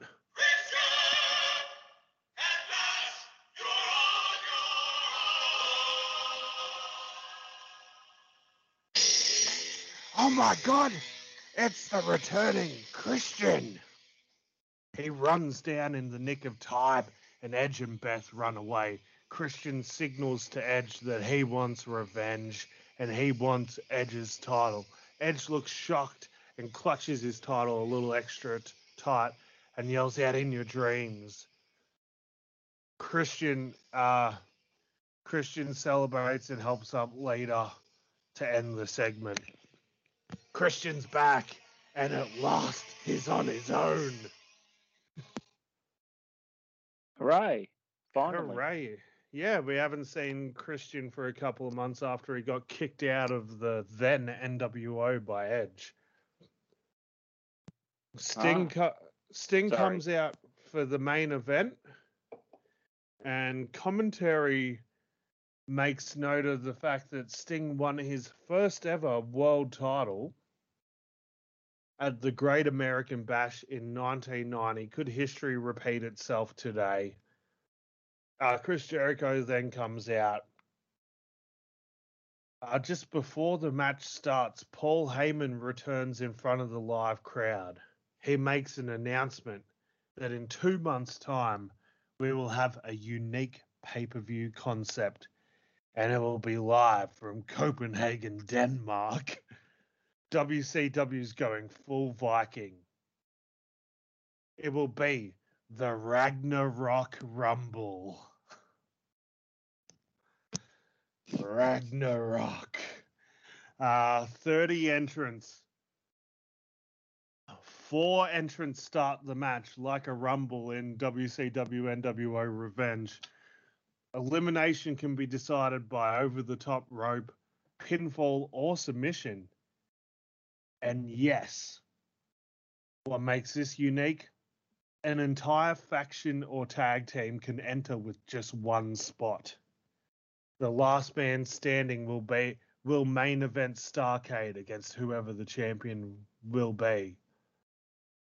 Heyman has another announcement for this main event.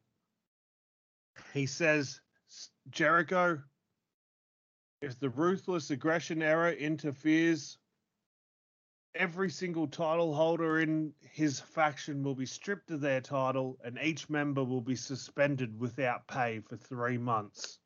And the bell rings, ding, ding, ding, Sting versus Jericho. This is like a 15, 20-minute classic. Sting's in trouble early because of fatigue from his injuries sustained earlier tonight, obviously. Sorry, I did a Chris, and I've lost my spot here. Yeah. That's so, right. Oh, you got it? Yep, I found it. Just lost it. Now found it. He's beat up from having to fight through this tournament and throughout the night. Jericho appears to be deliberately trying to drag this match longer as he is aware of the condition Sting's in. Jericho hits a bulldog, goes for the lion salt, but Sting gets up before Jericho hits it. Sting makes his classic beating his own chest comeback. Left hand after left hand, Jericho goes into the rope. Atomic drop. He whips Jericho into the corner. Stinger splash.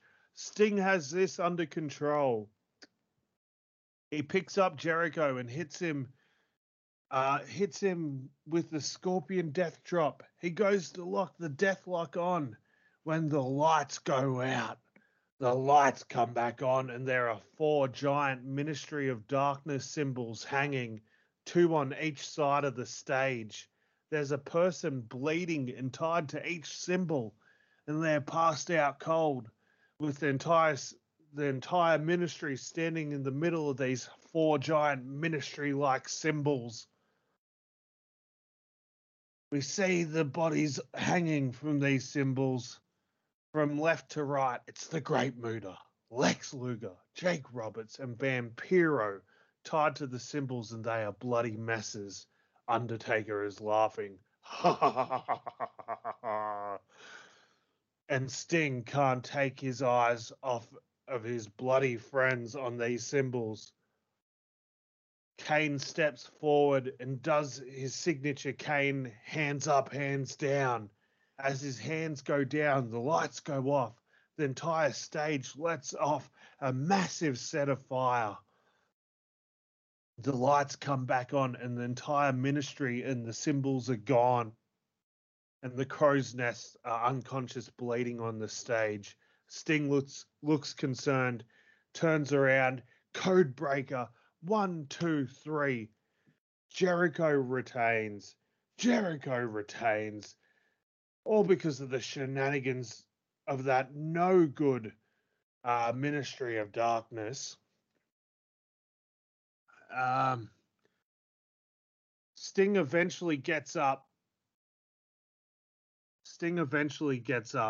And checks on his friends, but he gets jumped by the ministry once again. Undertaker comes back out and he's holding Jake's snake bag. We thought that was set on fire. The ministry holds Sting and force him to watch as Undertaker lets the snake out of the bag. And out comes Damien, but Damien looks different. It's no longer that giant brown snake. It's a giant black snake. The snake's turned heel. and Taker forces Sting to watch as the snake bites Jake Roberts' arm. The lights go out again. The ministry disappear yet again. Sting helps Jake and his other friends backstage as the entire Ruthless Aggression era come out to celebrate with Jericho. Chris Jericho and the Ruthless Aggression era celebrating in the ring. But once again, the lights go out. Oh my God, it's that video again. It's another code. It's a similar looking code to last month. The video finishes with the letter and number combination B 19 23 5 5 20. For anyone keeping track at home. Jericho and the Ruthless Aggression era, look perplexed as we fade to credits. Bit of reggae, baby.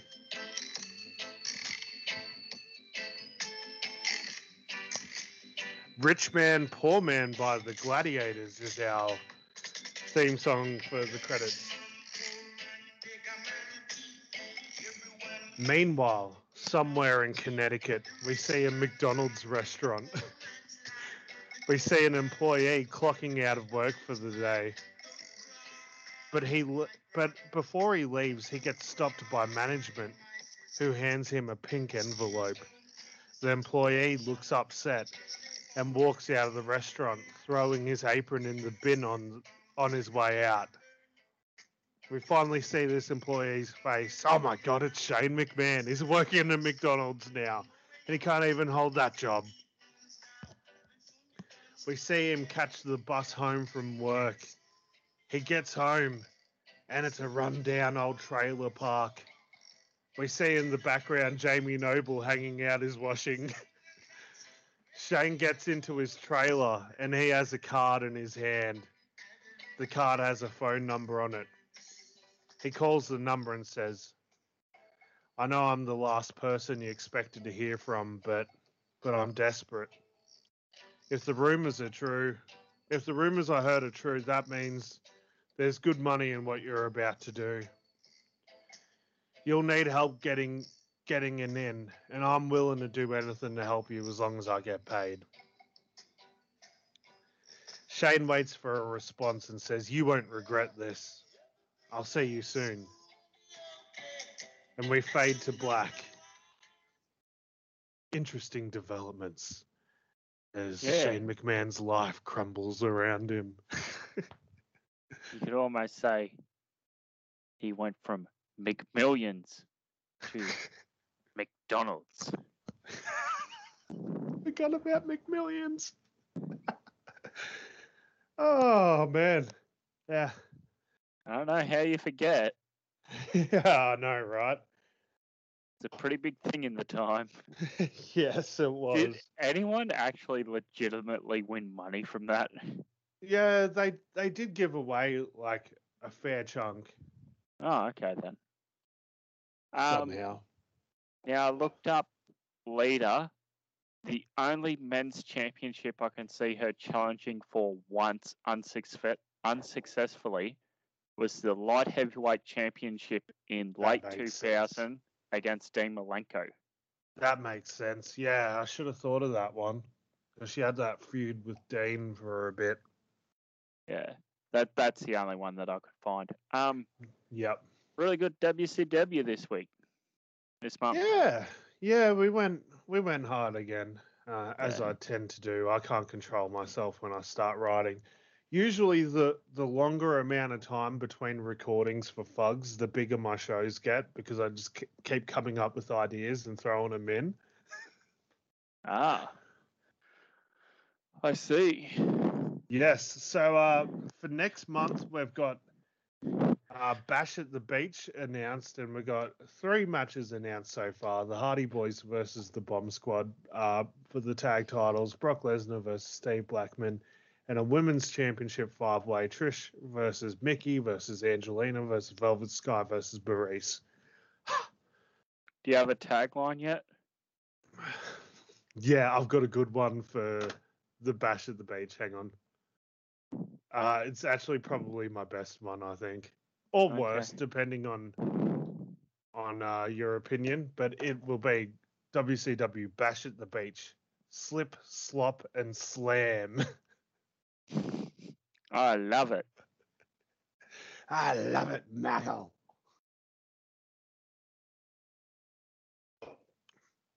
Twist time. Twist time indeed. Who's going first? I am. Yep.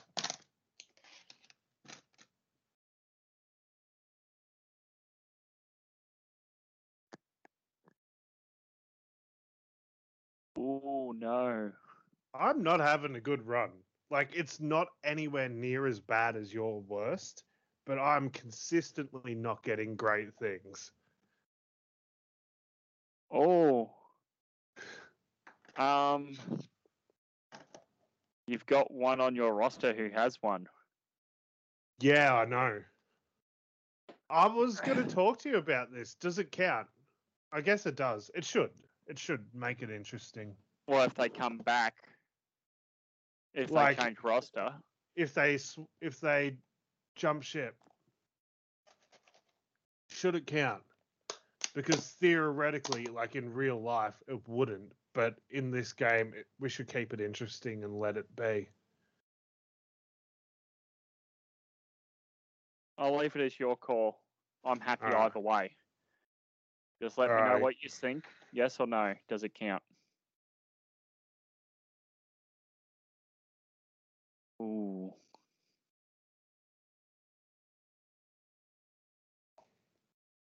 That's a pretty big name. Yeah, you're not doing much.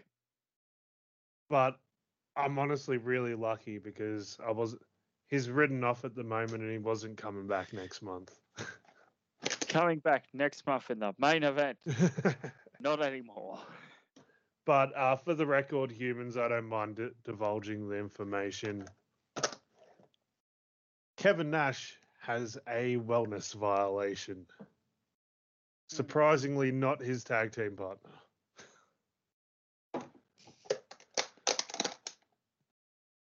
All right, you're up. What goodies do I get this time?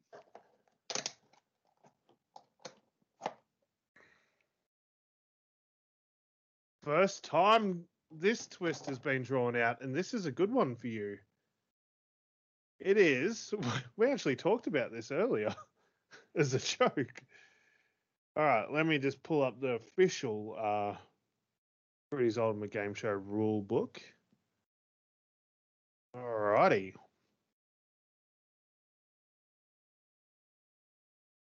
This is the "that doesn't work for me, brother" twist. Whoever draws this twist can hang on to it for as long as they like.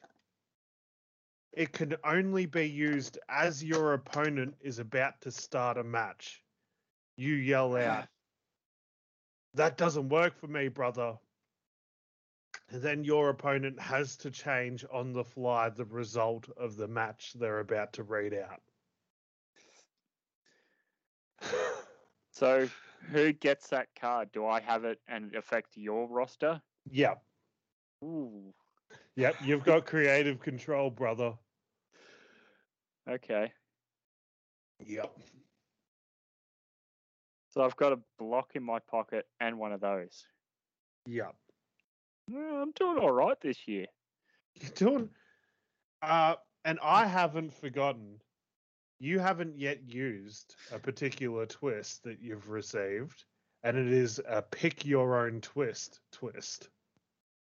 Yeah, I've got to do that soon. I might do that next month. If I don't do it on air, I'll do it afterwards. Yeah. Because I forgot when I drew that, so that'd be coming up soon. Yeah, I've got like maybe I think it's like 2 or 3 episodes left before my block expires. Okay. So does All right. that was it? Pick your own twist. Yep. Pick your own twist. So what do I pick? Something for you? No, you pick anything for you. Oh, okay. Yeah, you can pick anything. Like you feel free to pick 9-month injury for one of your guys. Okay. Here, 9-month entry to so and so. Would you like a trade of them? Okay. Depending on who, yes. I suppose we should sign it off. Yeah, hell of a show, guys. A bit rambly and tangenty today, but that probably makes the best stuff. So thanks for joining us on this Fruity's Ultimate Game Show adventure. And if you want to talk to us about our ridiculous booking, about how over Al Snow is, about how I should probably push Scott Steiner and the Iron Sheik a little bit harder, all that sort of stuff, you can hit me up on Instagram and Twitter at Fruity'sAlex. You can find us at WrestleOzStyle on Instagram and Twitter. Search us up on Facebook, Wrestling Ozstyle, and you can find Chris at I'm Chris Funder. As well, you can go back and listen to the entire Wrestling All-Star archive for free on SoundCloud, Google Podcasts, Podbean, Spotify, Stitcher, TuneIn, Weekly Wrestling Wrap Wednesday on YouTube, or using the RSS feed found the show notes below for your podcast of choice, including Apple. Nothing left to say but good day, and we'll speak to you next time.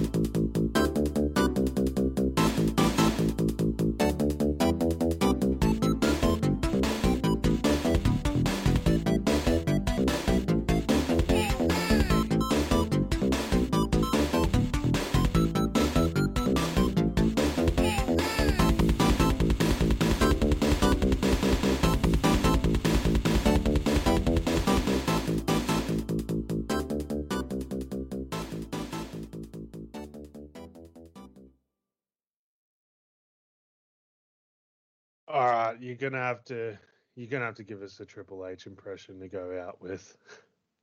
Well, Al, that doesn't work for me, brother. I think I'm gonna have to disagree. I'm just gonna hit head with my sledgehammer.